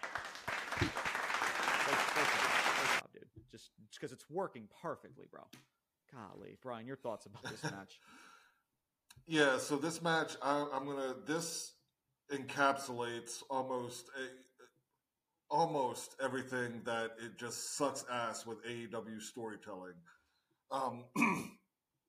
Again, I can't not mention Dax's podcast. Again, I just recommend that for anybody listening who wants to just shout out to Dax Harwood. The idea, the psychology of wrestling. Yeah. Like, shout out to Dax Harwood. His podcast. I've listened to a few of his episodes. Shout out to him. He does a tremendous job with that podcast. So yeah. So Jay White, right? You know, a member of known internationally, right? The Bullet Club, that's New Japan, known all over the world. Omega was in it. Finn Balor, led it. A very well-known, faction all over the world, right? Many huge stars have come out of there. Jay White's the latest, right? So you have him make what was supposed to be this big introduction, I guess, to AEW, debut. Which I feel they kind of botched. And then, so you go into this match, and I agree with you, like, no shade to Kommander. He's going Kommander. That's how relevant he is. We don't even know his freaking name. We don't know how to pronounce his freaking name. But, so you have this guy in Jay White, who, again, is a star, albeit probably has a bigger international following than American right now. But, like, wouldn't you want him, again, even being a member of the Bullet Club, right? And wrestling fans know who the Bullet Club is and are. Like, wouldn't you want to book him, like, to make him somewhat... a big part of your show. Badass, a big part, a force. Like a major impact of your show. Like, it's, you know what I'm saying? Right. Especially with the relationship that Tony Khan and AEW have with New Japan. Like, you would, now he's officially a member of the AEW roster. Like, strike while the iron is hot. He had so much freaking like buzz about like, oh, where's he going to go? Is he going to go to WWE? Is he going to go to AEW? Now he's here, right? He was pretty much the talk of the wrestling world, because of the whole, the pretty much a shitty WrestleMania week that WWE had. Yeah. And that was a pretty much an FU over to WWE. Strike while the iron is hot, dude. Put this dude in relevant shit. And they have done everything because, again, outside of just really good wrestling matches, Tony Khan and AEW just don't know what to do. It's like, again, smoke comes out of their head because they're malfunctioning and they don't know what else. They don't have any creative bone in their freaking body. So, yeah, it's a shame. Yeah, and so, again, so he's been booked to, like, at this point, and again, no shade to Kommander, really, but you got this guy in Jay White who everything I just said, and now he's going 10 plus minutes with Kommander. It doesn't make him look strong at all, or intimidating, or anything, right? It just, there's nothing there already. And the thing with Spears, I mean, I thought it was kind of funny, just because he was out there. I guess he was kind of like rating his moves. I guess that's what he was doing. I thought that was kind of funny. But yeah, again, even with that, there's no storytelling. There's no why the fuck is Sean Spears here? There's no reason why. Like, why is Sean Spears involved in all this? Like, what again? Right. What did this accomplish? Like, then, there's no connection. There's no reason of your fans to give a shit of why Sean Spears. We haven't seen this dude in fucking years, and now here he is, and now all of a sudden he's just a part of this feud with Jay White and Ricky Starks. Yeah. Can someone again? And then I don't get it. I don't get it. It makes absolutely no sense at all. Yeah. So, and just the biggest shit fest of the whole match again is so. Oh gosh, yeah. At one point, Kommander has Jay White in an armbar, right, and does he's just bouncing literally like 10 to 15 times between the ropes. And then the worst, so again, he did this 3 spots in this match where he tries to run across the rope and do the dive. The first 2 times didn't work. He hit it the 3rd time. But again, you've had this 3 fucking spots in your match, and it's just for the fucking spot. It's not. It doesn't. Jay White's on the floor. Jay White comes back in. Story. It just they do the move just to do the fucking move. Like, here, look at what I can do, guys. I can do this, and then the fans just eat it up. That's exactly what it is. Yeah. So again, this is when I go back to the storytelling. In this particular show, this one match just kind of captured everything that is just shit about AEW right now. Just the lack of storytelling, the lack of character, the matches just being about the spots and the sequence and the moveset. Yep. And that's it. Spot on, bro. Spot on. Up next, we have Chris Jericho and Adam Cole face to face. Adam Cole says, so they're both in the ring. They're pretty much, they start off the promo with like having kind of like genuine respect for one another. Well, at least one-sided respect for one another. As Adam Cole says, listen, he says that he idolized Chris Jericho. He says, hell, my catchphrase was inspired by you. Like Bay Bay. And I think like, Jericho, some of his catchphrase involves like Bay Bay, like, so yeah, like drink it in, baby. Yeah, exactly. So yeah. I like that kind of aspect there. So this is pretty much Adam Cole's first legit like segment as a babyface here. I mean, he hasn't really done much since like babyface wise. Like, I mean, he's been in a match with Daniel Garcia, but that's really it. So this is his legit first babyface segment. So so Adam Cole's he says that he has respect for Jericho. They shake each other's hands. And then Chris Jericho, then he's on the microphone. He says, from the bottom of my heart, I have zero respect for you. As a matter of fact, I think you're an arrogant son of a bitch. And Cole then calls and then like, so they continue to exchange words. And he calls Jericho a jagoff. I'm like, okay, a jagoff. Yes, that is a legit quote, guys, from Adam Cole, a jagoff. Cole then says, he goes into his promo saying like, figuring out who the real Chris Jericho is. He's like, I know who the real Chris Jericho is. He's like, the real Chris Jericho is nothing but a fickle, stupid idiot. And if you guys know, like, stupid. Another one of Chris Jericho's lines. Yeah, one of Chris Jericho's lines. Like, you stupid idiots. I freaking love that, dude. Me too. That whole, like, dude, that whole shtick, like this, oh my God, that is comedy freaking gold. I freaking love it. That's why I love Chris Jericho, legit, guys. Like, of course, I come from a different era of professional wrestling, but Chris Jericho, at least for me, and I'm sure I can speak for a lot of fans who are around the same age as me, or around under the age of 30. Chris Jericho is like top 10, maybe top 5. Oh, for sure. I mean, maybe he's in that discussion. This dude for character work, just straight character work, and how many changes he's gone through. He's top 5. Seriously, like, dude, no he's in that discussion for sure. So I love freaking Chris Jericho.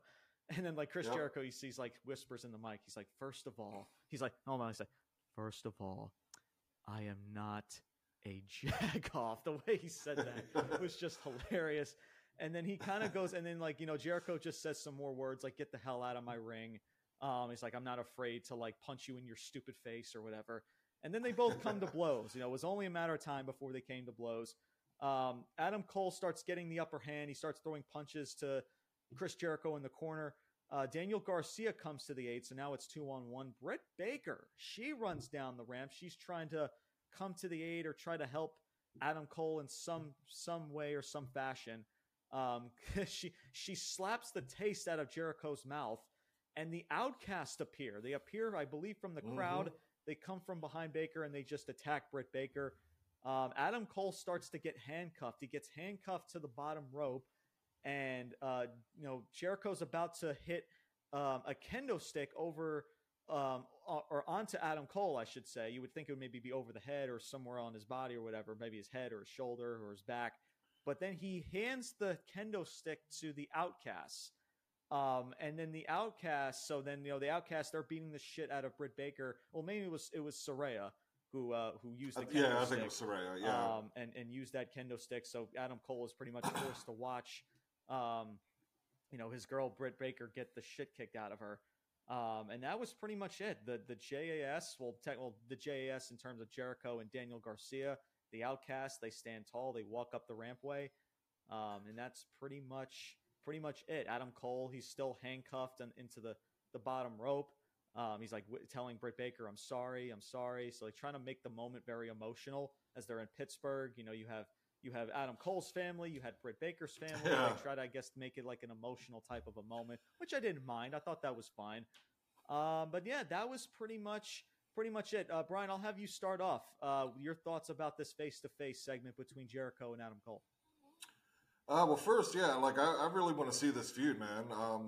I really am looking forward to it. Hopefully, again, it's a matter of booking and storytelling, whatever. But I'm definitely interested in this one. Yeah, I thought the segment overall, yeah, I liked it. I liked they're at least attempting to tell a story here, right? Between, Britt and then the Outcasts get involved. I kind of wonder if this is is it a loose affiliation? Was this just a, I don't know. Is the Outcast kind of gonna join up with JAS now, or, whatever? I guess we'll see where that goes. But again, the storytelling aspect, having Cole come to the ring, yeah, I liked it. So yeah, we'll see where this goes overall. Again, it's really going to depend on how the Outcasts kind of what role they're playing in here. Are they going to be involved? Yeah. Was this just a one night thing? What was this? But the Jericho and Adam Cole match, feud, whatever. Yeah, I definitely want to see that. Yeah, no, absolutely. I mean, and this was no doubt a decent segment. I'm not going to say it was. Yeah. I saw another thing on Twitter. Again, you got to love wrestling Twitter, seriously. They try to make it's like this. It had I don't know if you remember this segment in WWE where Orton attacked Stephanie McMahon and Triple H was handcuffed to the ropes. This was this was their feud leading up to WrestleMania 20. I think this was 25. Yeah, WrestleMania 25, around 2008, 2009-ish. And this was when Orton RKO'd Stephanie and Orton kissed Stephanie while she's unconscious and Triple H is flipping out. He can't do anything because he's handcuffed. They try to think that segment just takes a major shit over this. I mean, I'm just pointing that out now. Not that this segment was bad. This was a decent segment. I think it was effective and it accomplished some things, right? And then I thought it was actually going to go ahead. Sorry. No, go ahead. I thought it was going to go the route of, do you remember the Jericho HBK feud where? Yeah. And HBK's wife came in, and it was botched. It wasn't necessarily intended, but Jericho actually did fucking So I kind of thought that's where it was going to go when Britt came in. He was going to attack Britt. Yeah. Unfortunately, that's it's a different world of wrestling now, especially with intergender stuff. But anyway, it would have been freaking cool to see. And again, it would have been shocking because none of us would have expected. So if they would have done that. That would have been that would have taken this segment up tenfold. Seriously, if they had Chris Jericho do something to Britt, sell a move, because she's an active wrestler, just sell a move. It's not like he's actually it's not like Chris Jericho's actually like physically, putting harm on her. Like, she's a professional. Right. She's also a professional wrestler. I'm pretty sure she could take a bump from Chris Jericho. Like, it's just a simple, so if they would have done that, that would have been freaking like, to me, like, I don't know. If you were going to go that route, then I wouldn't have had, and this is where I go back to the Outcast, right? So the Outcast. Well, that's why, I don't think they're going that route now. At the end of the, not now, but if the Outcast, to me, the Outcast just, I don't know, it just seemed weird because here's why. Right. The Outcast lost early on in the night, like I mentioned earlier, and now here they are, and now they're standing tall, like they're this dominant faction, like we should care about them. So why did they fucking lose early on in the night? See, and that's my gripe about this, because again, the Outcasts they're supposed to be 3 females that are supposed to feel dominant, right? That's supposed to feel special. So why the fuck are they losing? And that's my problem. Yeah. That match earlier in the night should have never happened, right? And it just and here's the other thing too, because like, where was Jamie Hayter at? Right? So the only thing the thing I can think about that is that, and I go back to the whole situation about a potential Britt Baker Jamie Hayter feud, so maybe that's kind of planting the seed about like, oh, well, hey, back when I got my freaking ass whooped by the Outcast, where were you? You were nowhere to be found. So maybe when that turn happens, you can tell the story in that aspect. So maybe that's why they're doing it. They didn't involve Jamie Hayter in this segment. I don't know. I mean, it remains to be seen. Well, I had the same thought why Hayter didn't come out. That's the only thing I can think of. But again, it's just everything. To me, there was just something missing. No, the segment was bad. It was decent. It was fine. Yep. There was nothing bad about it. But to me, there was just something. I wouldn't have had the Outcast out there. If you want to have. And again, listen, if you want to have the Outcasts go out there and look dominant and attack Britt and do everything else, that's fine. But I can't get the image out of my head. And again, I don't forget shit, guys, that happened early on the night, last week, previous week. I don't forget about this shit. If you're a smart professional wrestling fan, you don't forget about these types of things. I'm not going to forget the fact that I'm not going to look at the Outcasts like a dominant trio faction when earlier in the night they just took a simplistic loss in a tag match. I'm not going to do it. Yeah. If Tony Khan is expecting me to do that, then he's got another thing fucking coming. So to me, that's the only gripe I have about this whole situation. Like, if you wanted to do this segment, fine. Then what was the point of this freaking? There was no point of the freaking tag match. You could have just had this segment. Yeah. You told the story between Britt and the Outcast. And maybe Jamie Hayter for not being there, because you could tell a story between her and Britt Baker when they come to blows, they come to heads and turn on each other.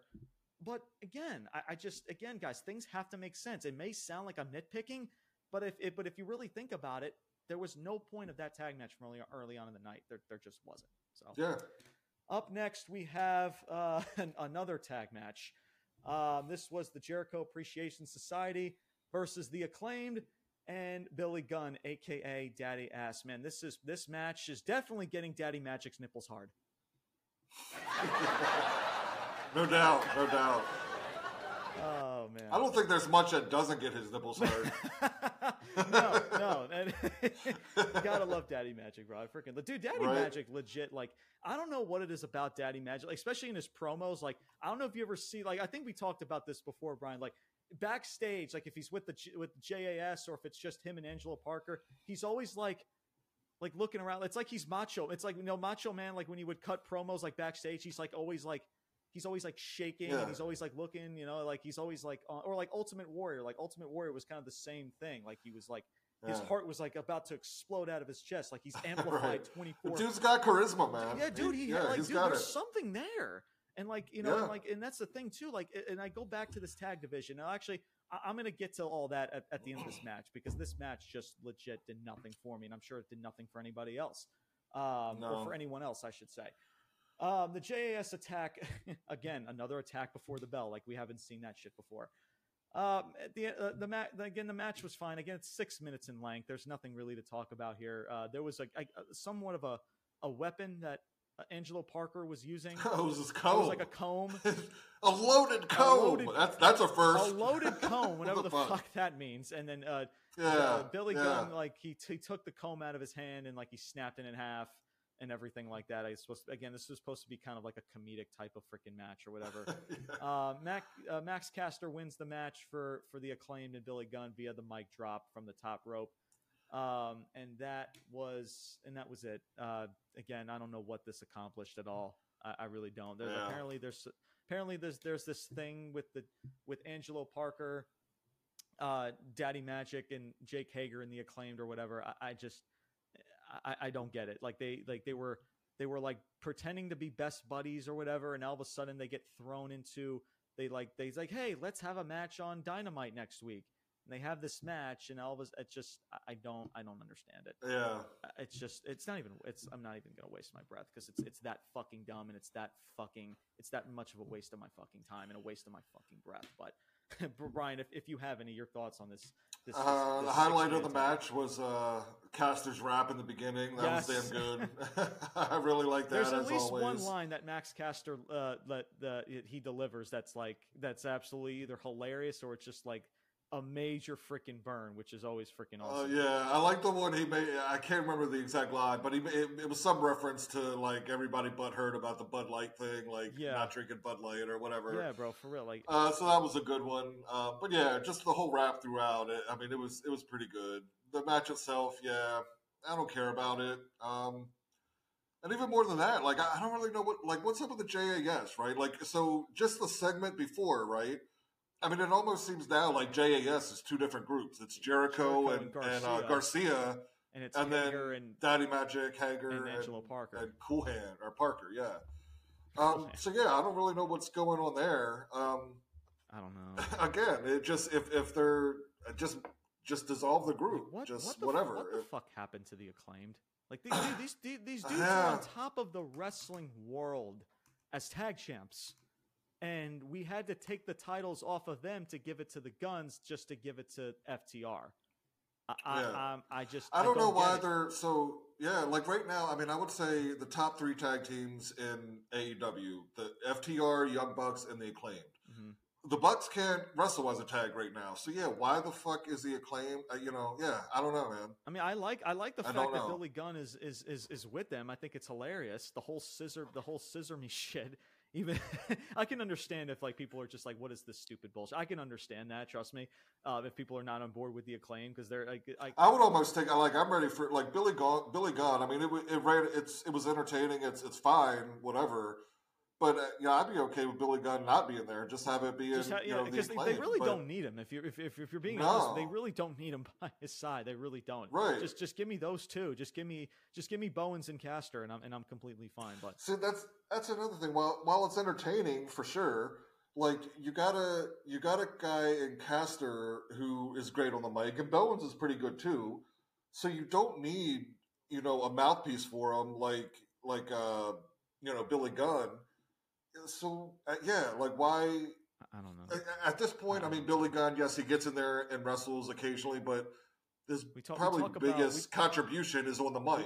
Why not put him with somebody else that needs it? We talk about Wardlow's booking being botched, bro. The Acclaimed over the last few weeks, his booking has been super fucking botched. I mean, I don't understand how you have a team that was that over and fuck it up.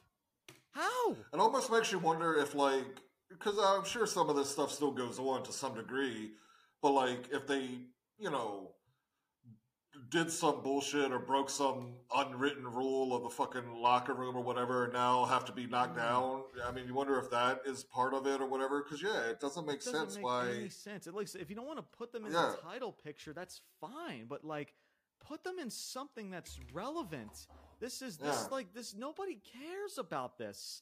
Whatever this situation is with the JAS, I don't get it. They were doing like trips in downtown in freaking whatever town they were in the past couple of weeks, and they were like on a I don't know, just like in the cities of different towns that they were in for Dynamite, and like they were best buddies and whatever, and now all of a sudden they're just having a 6-man tag, and now all of a sudden they're just bitter enemies now. Like, this was a plan all along because to buddy up to the Acclaim. I think there was a stipulation like, if the Acclaim lost, they have to join. They'd have to. Right. God, man.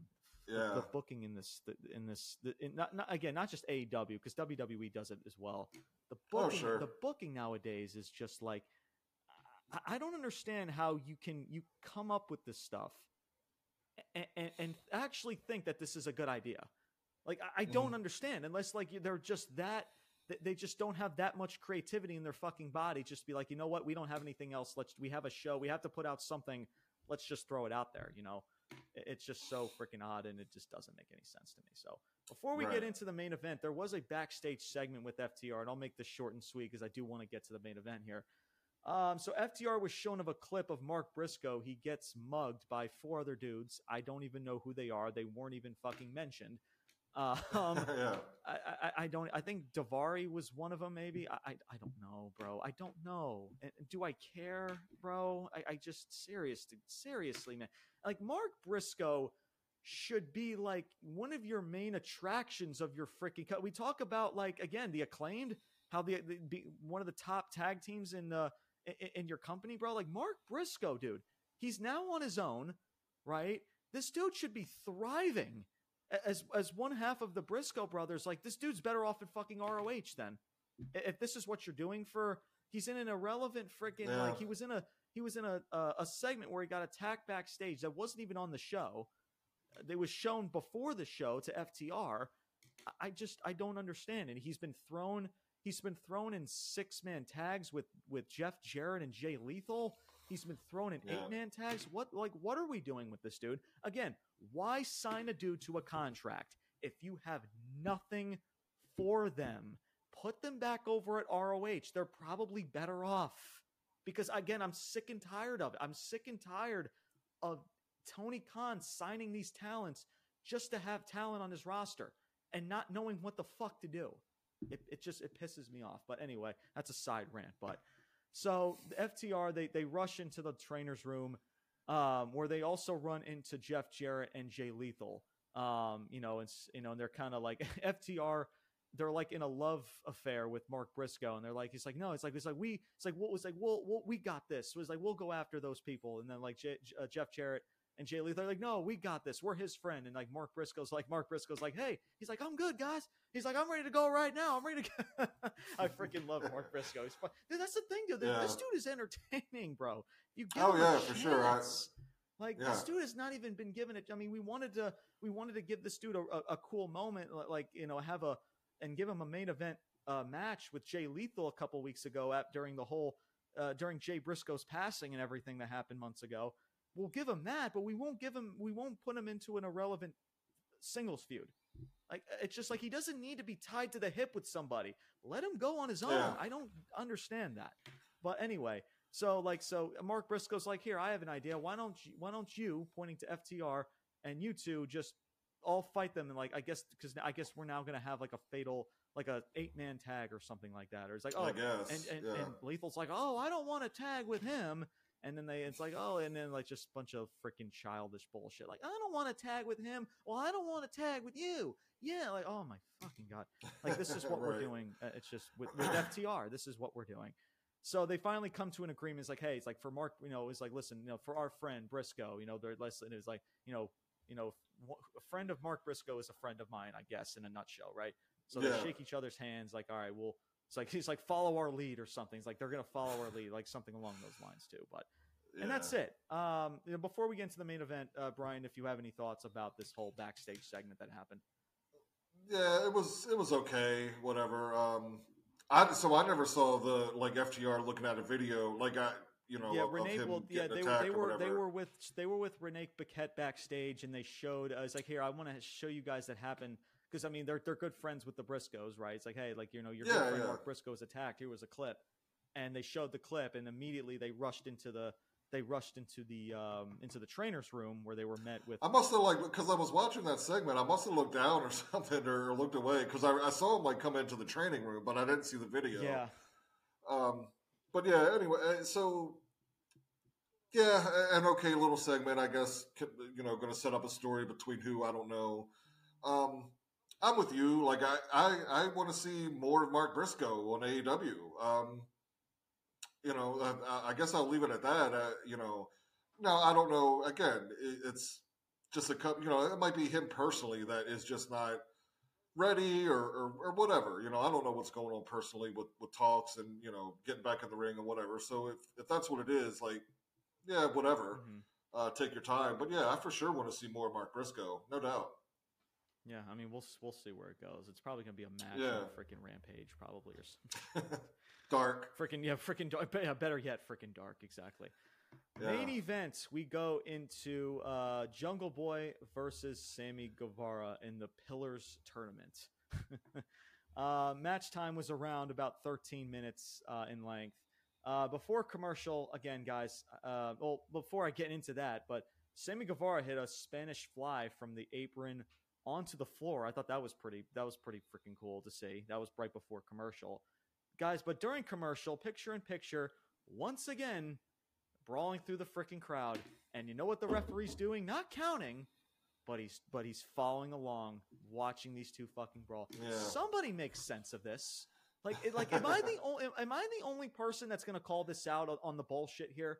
Because again, it is ridiculous. I just want things to make sense. I want a match to make sense. I want the rules of a match to make, bro. That's, you know what? That's like in, like, I'm just going to throw a random sport. That's like freaking baseball, right? Like saying like, for baseball, like, you hit a base hit, but instead of running to first, you just run to third.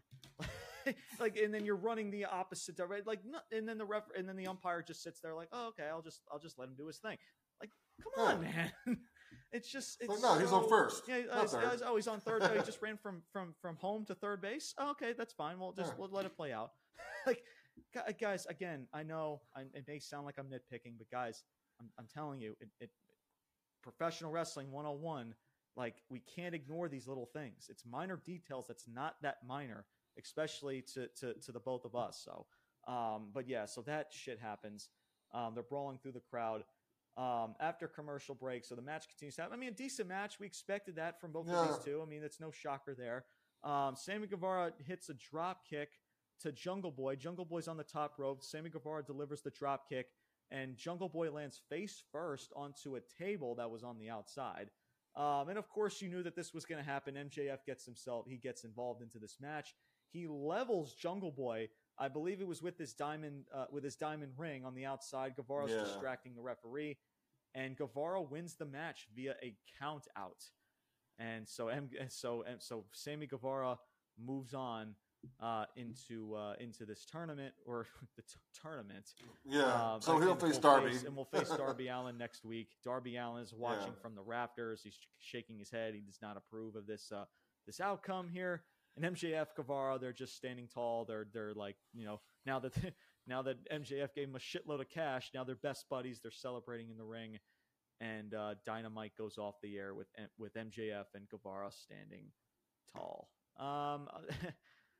Oh man, Brian, I'll have you start. Your thoughts on this main event to close out the show? Yeah, it was a good match.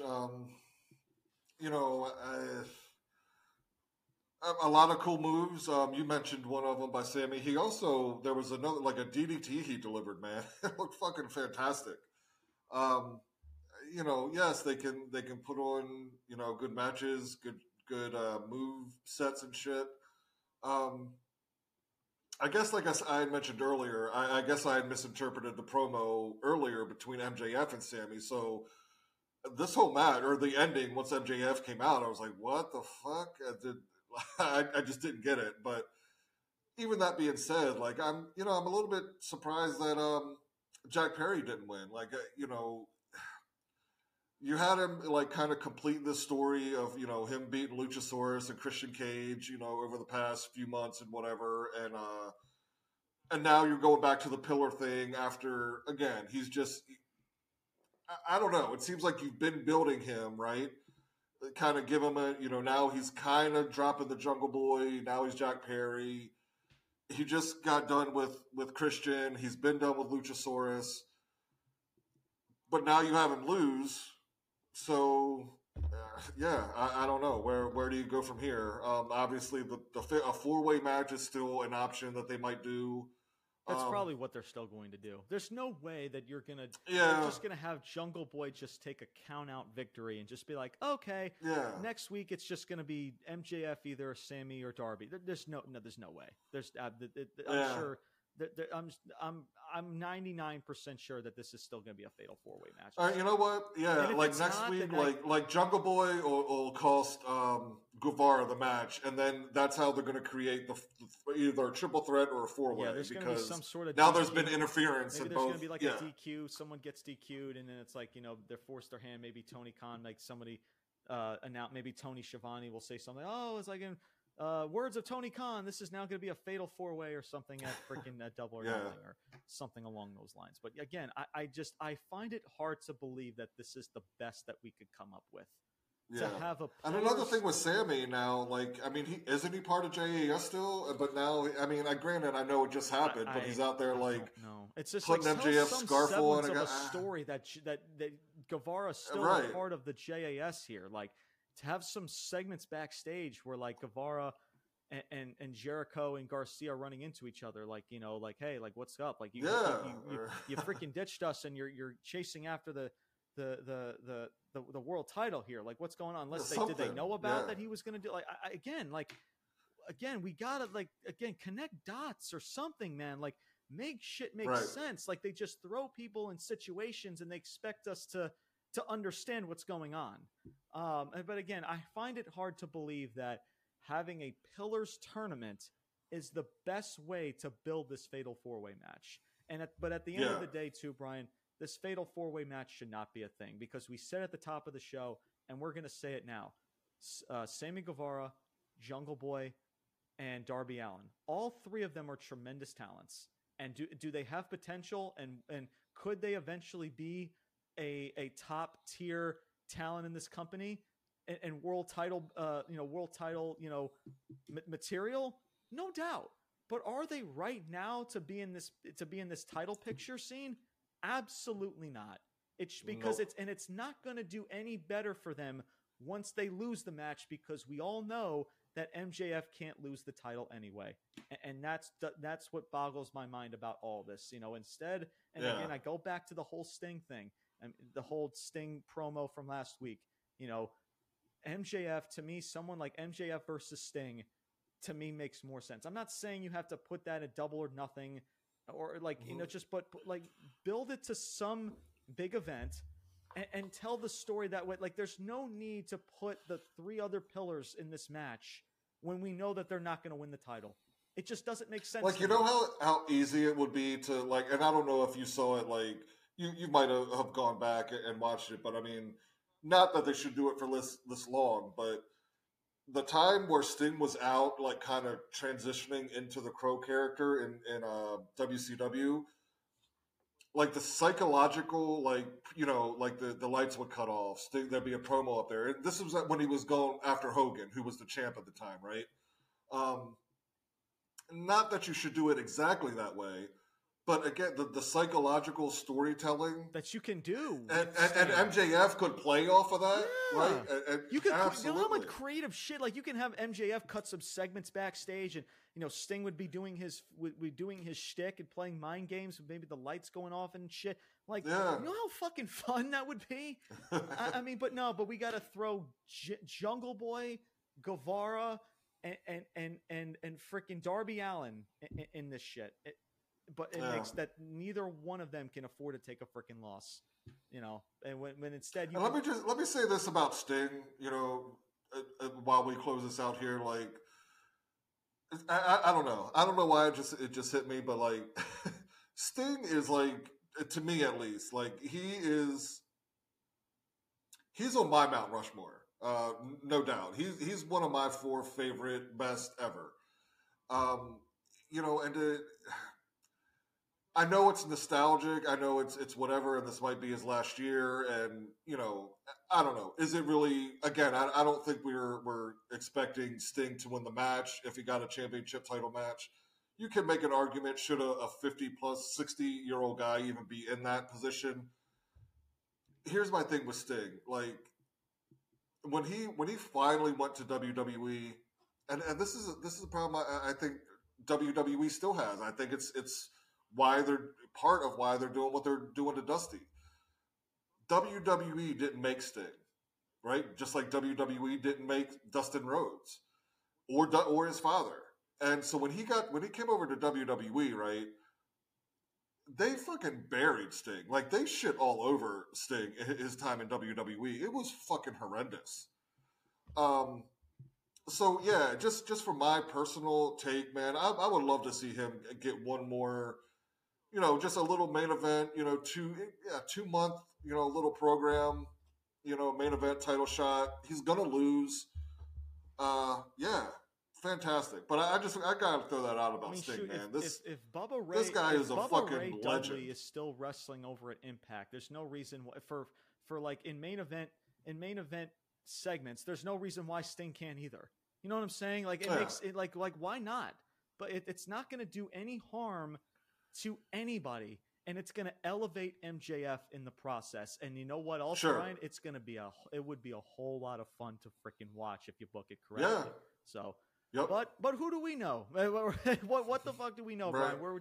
We're just a bunch of there were definitely that just critic the show, and we apparently it'd be a great fucking story, great storytelling, probably still could be a great match, but it's not going to be enough of flippy doos for the AEW audience. And apparently we're just a bunch of schmucks that just don't know what we're talking about, and we're biased and we talk out of our ass, according to all the people on TikTok. So sure. But thank you guys once again for tuning in. This was another episode of Ruthless Talk, our second episode of season number 2. Make sure you guys stay tuned for episode number 3 of season 2. That's going to be on Saturday when we talk some Friday Night SmackDown as our attention shifts back over to WWE. As well, we are going to have a very special guest, our first active wrestler is going to be on this platform. We are extremely excited about that. I hope you guys are excited as we are.